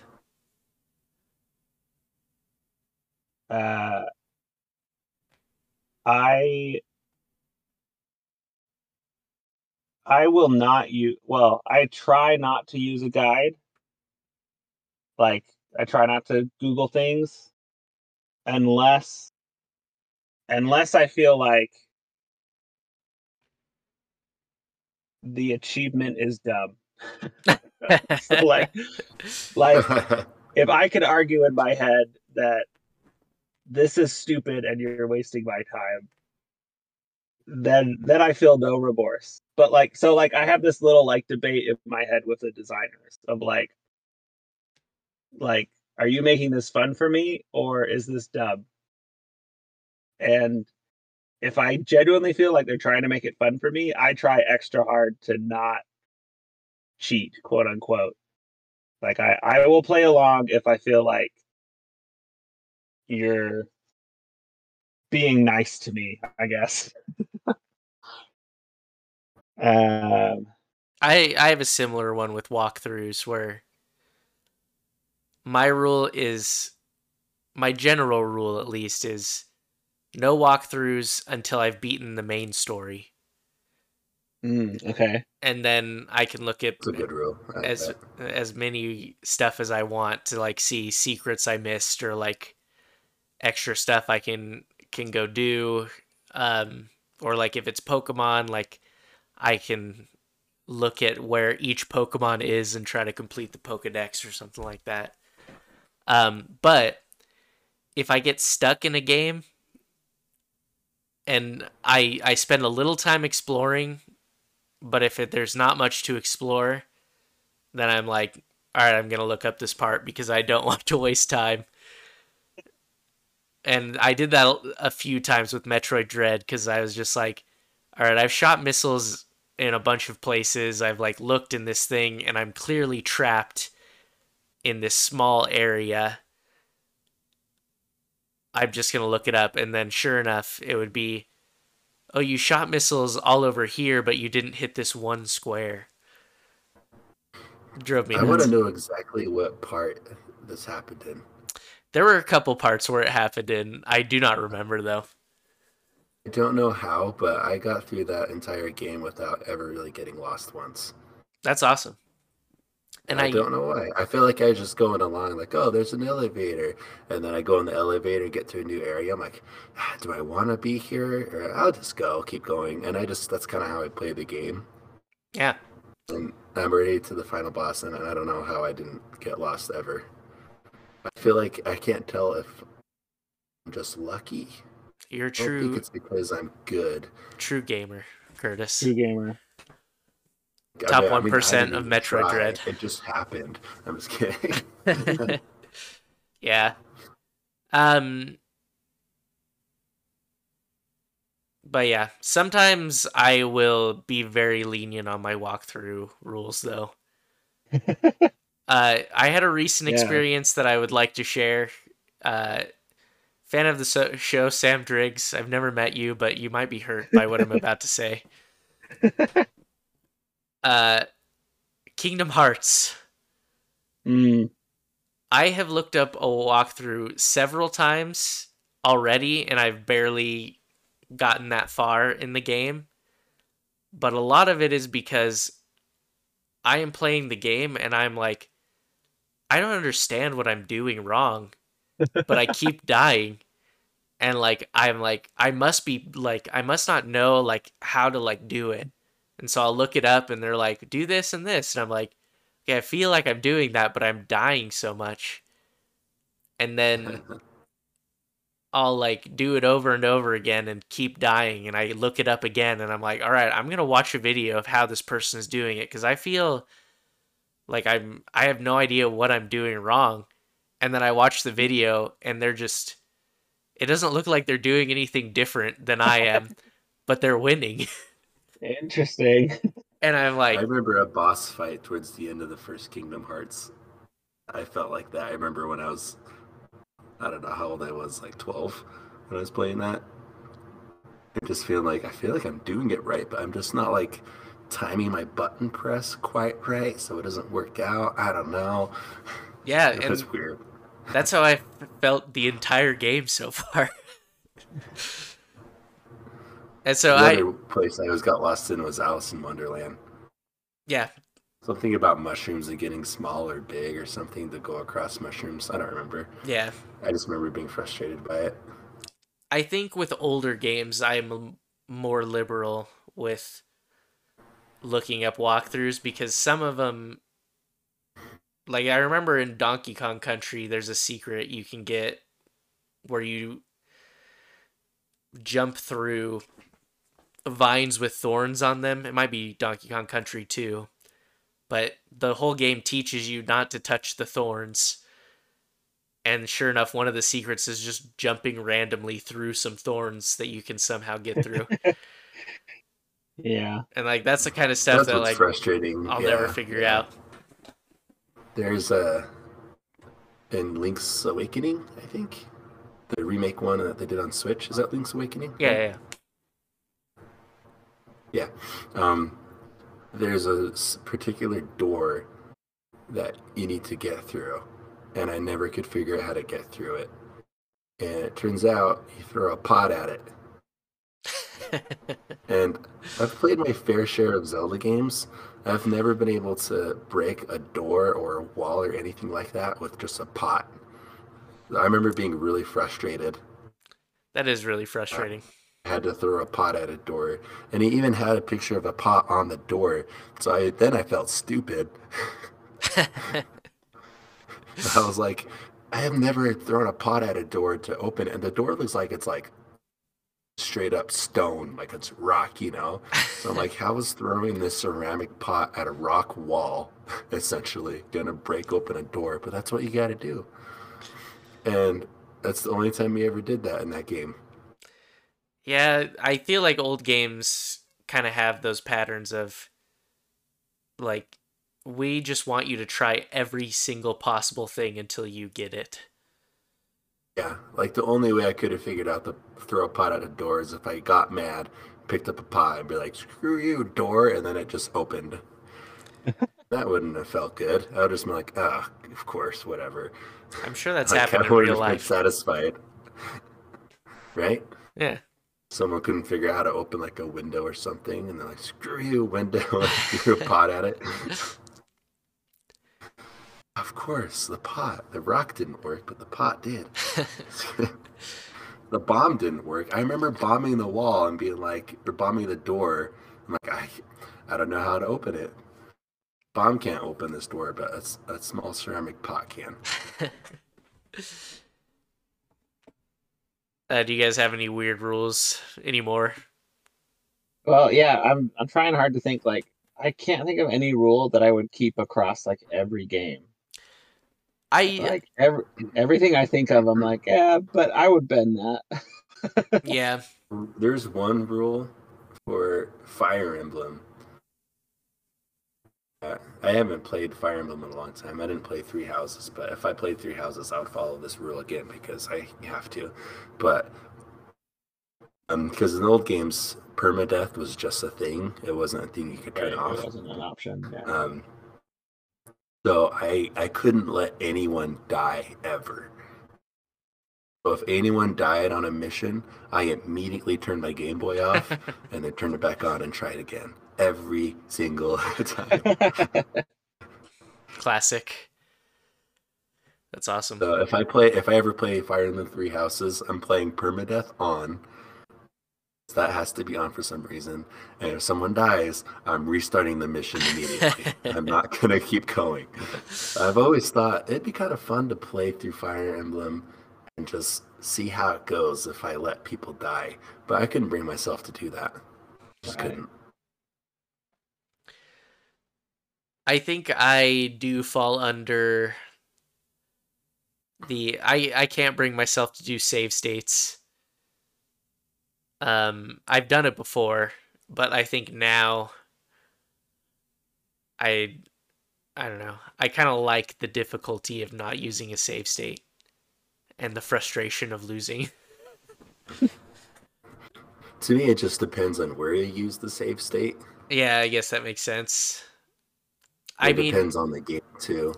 Like if I was playing something like Super Mario World on an emulator, I'd probably use a save state like after each level I finish.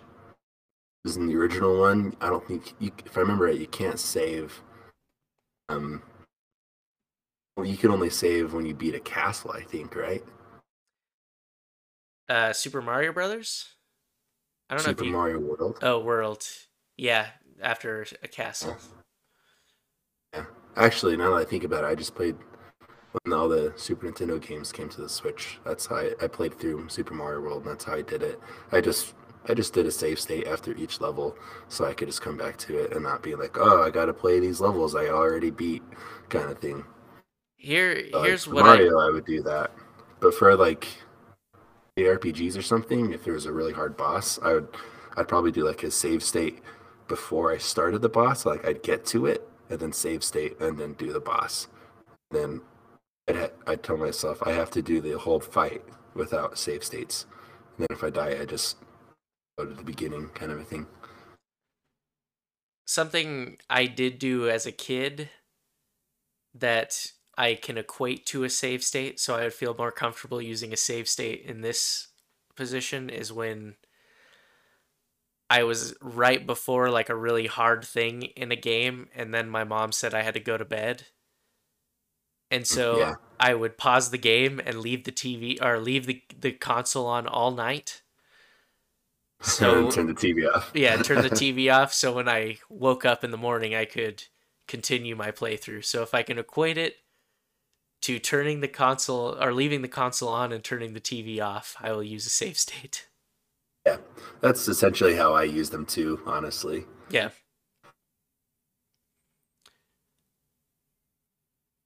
Um I don't know. Do you guys have any more weird ones? I generally don't. I generally try to play games in their pure form, but Yeah. I break those rules a lot of the times. And like some games like The Sims back in the day, it was only fun to me with cheats. Right. And so like I think that Mhm. there are a lot of games where like the cheating is what makes it fun. Yeah. I Like feel like it's hard to, I don't know. Like, I don't know if I can ever play Age of Empires without cheats, just because that's how I always played it. Yeah. So that's trying to play it without cheats would feel like just so slow, you know? I don't One know. one thing I do think that kind of makes me not want to cheat as much is achievements, because a lot of stuff is tied to the achievement. And so, like, for instance, some games you play on easy difficulty and don't unlock the achievement for beating the game, or you get both easy and normal for beating the normal version. right. And, or like, in some games, if you use mods, it disables the achievements in the game. And so that kind of makes me not want to use mods because I'm like, well, I want to get the achievement. That's all. Yeah. Well, and achievements make a single player game a little less single player because it like keeps stats on how many people have that achievement. And so it's like I want to feel like I really earned it. Unless again I feel like it's just a waste of time. Yeah. Yeah. Mm.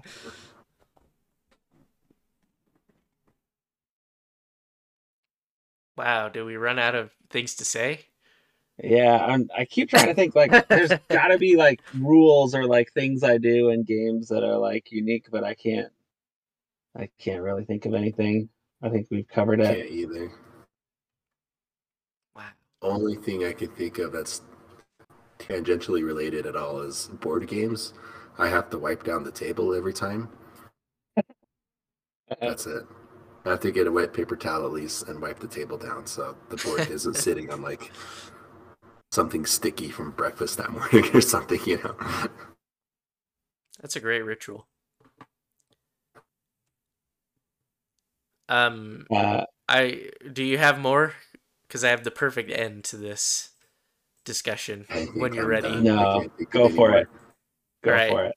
I while looking for the end of the easy screen for Teenage Mutant Ninja Turtles 4, I came across this game facts guide, and I would like to read the intro to you of what it says. Hello there. I can't read it without laughing, so I ruined the delivery, but I'm still gonna read it. Hello there. Try again. All right. Hello there.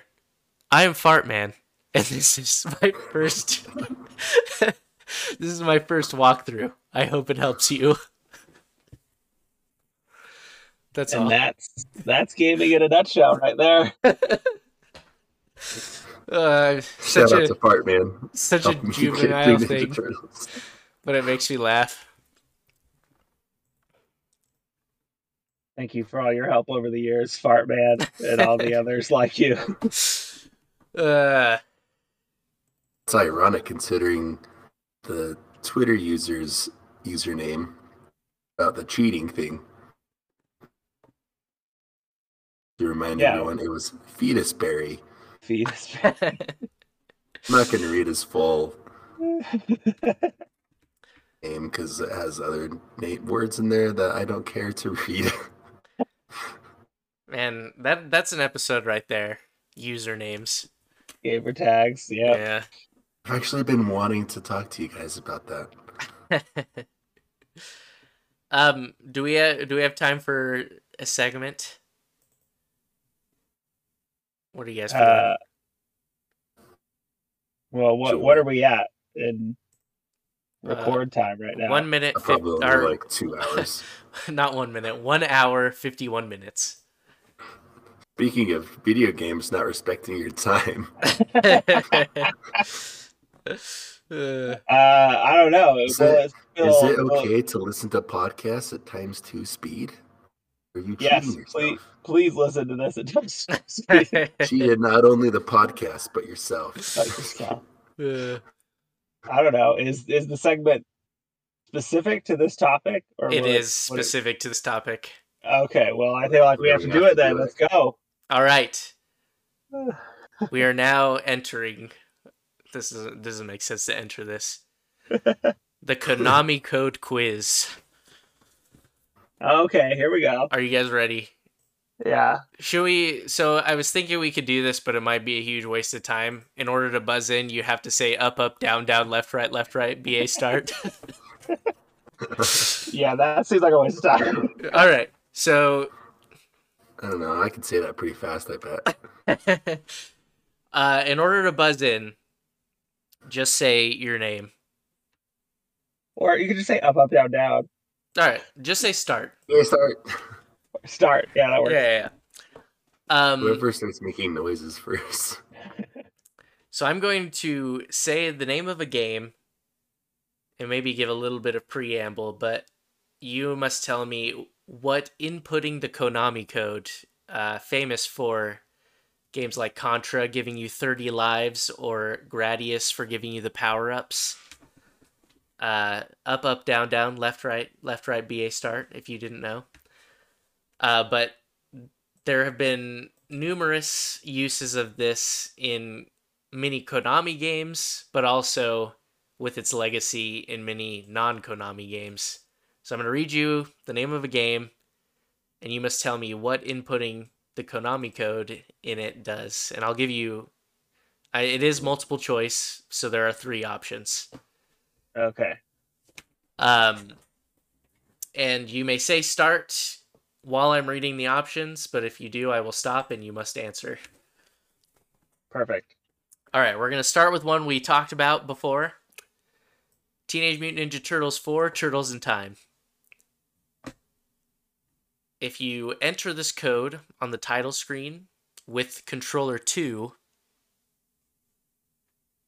do you either unlock a stage select mode in the options menu, unlock a selection to give you 10 lives in the options menu, or do you unlock Master Splinter as a playable character?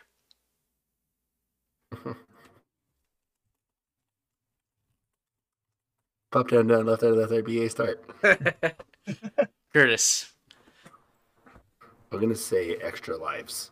Curtis, you have gotten 1 point. Oh, okay. Man, but playable Splinter is the one it should be. Yeah, that is the one it should be. I agree. I do agree as well. All right. We're going to go with Plants vs. Zombies. Crazy Dave mentions that if you use up, up, down, down, left, right as a method of beating the final boss, Dr. Zomboss, that you can do it by doing that. What actually happens?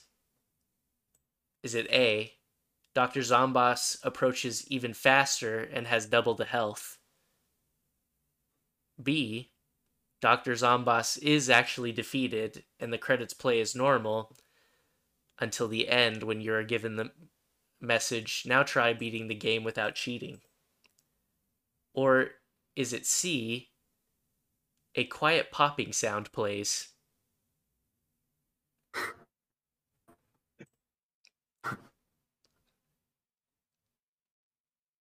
Anyone? Anyone gonna even guess? Start. All right, Paul, what do you got? I think it's just knowing what I know of the humor. I'm just gonna guess the popping sound. It is the popping sound. Yes. That is specifically in the Windows version, by the way. I was gonna say, like, I should have mentioned that. Isn't that on touchscreens? How would you even do it? Yeah. That's really funny though. Yeah, nothing else Quiet happens popping but sound. the popping sound. All Okay. right. We're gonna go with Little Big Planet 2. Interesting. Okay. In the level called Set the Controls for the Heart of the Negativatron, there's an arcade machine in the level. If you go to the arcade machine and enter the Konami code, which of these three things happens? You unlock a playable 8-bit version of the level. The numbers 37335683 appear. Or you unlock the special joystick costume.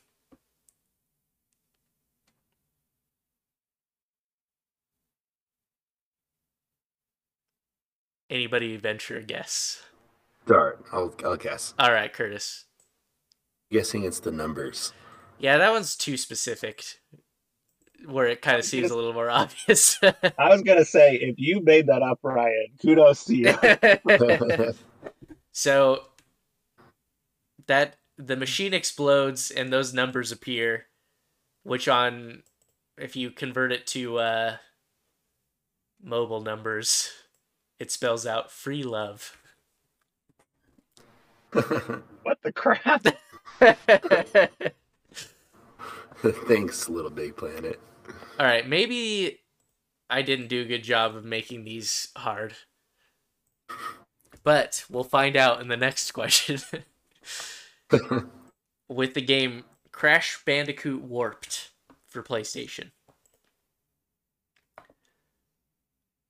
If you enter the Konami code, a variation of it kind of, on the title screen, which of these three things happen? A voice yells out, "Warped!" You access a demo for the game Spyro the Dragon, or you unlock a stretchable Crash Bandicoot face similar to Mario in Mario 64.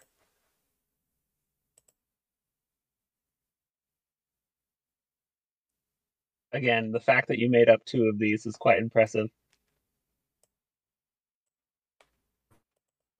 Thank you. We'll see, unless you immediately get it. All right. Curtis, I think I heard you say start. Okay, yeah. It's the voice saying warped. All right, that is incorrect. Oh, does that not happen in the game at some point though? Do I get a chance to steal? Yes. Before we reveal all of our secrets, Curtis, we will have Paul get a chance to steal. I feel like I remember something about the stretchable face. That's my guess. You're incorrect, Paul. Oh, You get A a whole secret demo, demo for Spyro the Dragon. wow, that's huh? pretty cool. Yeah. All right. Current score: Curtis with 2, Paul with 1. We have 3 games left, so it's still anyone's game.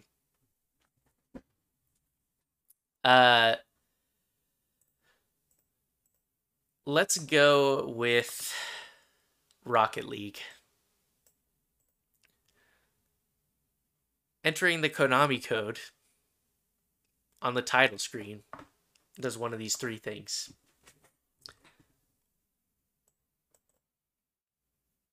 You unlock the code wheels, which feature arrows on them. You activate an older title screen with a different song, or a ball flies into the goal on the title screen.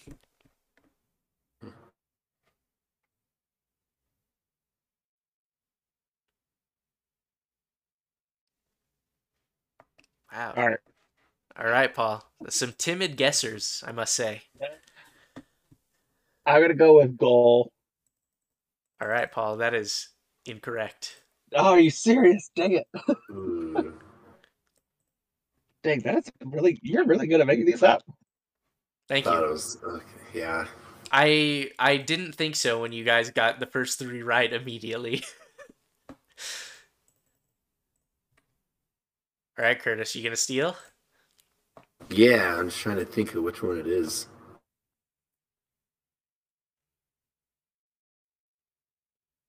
I'm gonna say it's the no.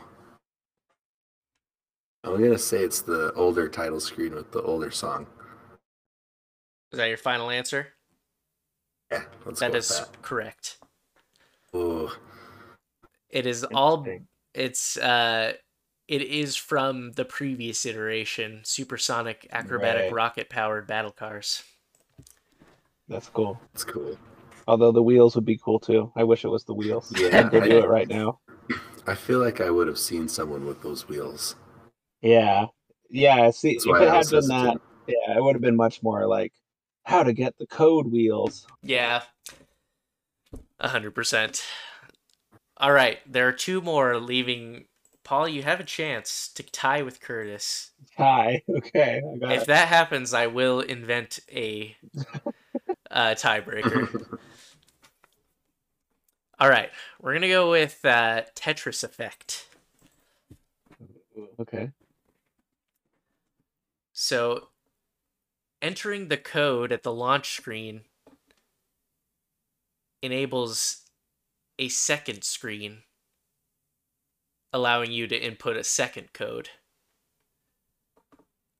Which of these codes? I don't know how to. So you, what is? I'll just tell you the 3 things I got written down. I don't know how to phrase this. So you can either, so you enter the Konami code and then you have a prompt to enter a second code. Is it either, do you either enter the code 06061984 to unlock the 1984 level? Oh, okay. Do you input the number 10101010 to unlock a secret mode that gives you an infinite zone meter? Or do you input the code the father of Tetris, which brings up a picture of Alexei Pajitnov? I can't pronounce his last name. Pajitnov, I want to say, but the inventor of Tetris, the creator, I guess is the better way to say that. Start. All right, Paul. Infinite zone. That is incorrect. Dang it! Oh no. That's such specific vocabulary to the game. I thought maybe. Is it the? I'm gonna guess the. Yeah, let's guess the 1984 one. All right, you are the winner, 1984 mode. Curtis. Ah. Is that right? Yeah. So it I is. just wanted it to be that one. I feel like the picture of the. I don't remember his name, but I feel Also like can't pronounce it. the picture of the Sounds founder possible. is more of like an old game Easter egg type of thing. Yeah, for sure. But maybe they would have done it because it is an old game. So yes, 06061984 is the date that Tetris was created. June 6th, 1984. It's cool. I tried to throw you guys off with that 10101010 because it's 101010, which is technically a Tetris where you got Well, nice, lines yeah. of 10, 4 lines of 10. Mm-hmm. But I didn't think that hard about it. no one should have. All right, I'm gonna give you the last one just for fun. Yeah, for fun, yeah. Silent Hill 3. After beating the game once and entering the code in the title screen, which of the following 3 things happen? It makes all firearms in the game resemble different water pistols, or squirt guns for the layman. It causes one of the characters, Douglas Cartland, to appear in his underwear in each cutscene. Or it displays the message, "Why would you think that would work just because you beat the game?"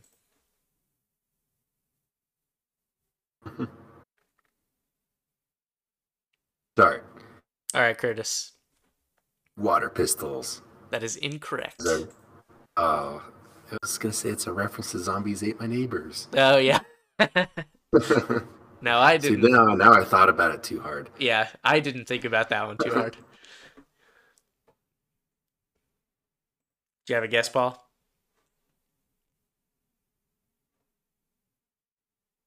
Let's guess why did you think that would work?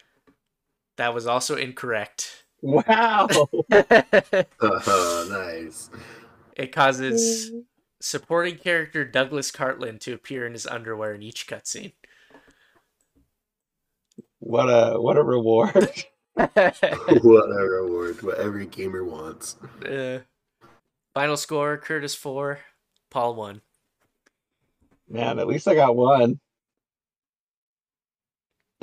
I knew going into this. I knew as soon as you explained the game that I would not do well. I know nothing about the Konami code and like what it does and anything like. I did try to pick games that no one really knew about. Like I didn't know you could even do it in Rocket League. Yeah, I didn't know that either. I'm really surprised I have not seen that. Yeah. Because I was really into Rocket League and looking at a lot of content for a long time. I'm very surprised it didn't pop up at any point. So what I'm saying is the internet has failed me yet again. Yeah. And some of them, maybe it's like newer. Oh, man, maybe. Because this list does mention, it says Rocket League, parentheses, Xbox One, PlayStation 4, Nintendo Switch, Epic Games. And I think when you were in the height of Rocket League, it was before it was on Nintendo Switch and before it was on Epic Games. Yeah. When you said that one, I thought it was going to be like it's like something they patched in. So it was going to be like Rocket League version 1.0 title screen. And expect it to be like the rocket-powered soccer cars or whatever it is. Yeah. I mean, maybe it is because it does say it's based on the supersonic acrobatic rocket-powered battle cars. But I felt like if I said that title, you would immediately guess that one. Yeah, I would have. Just like when I read 37335683. Free love.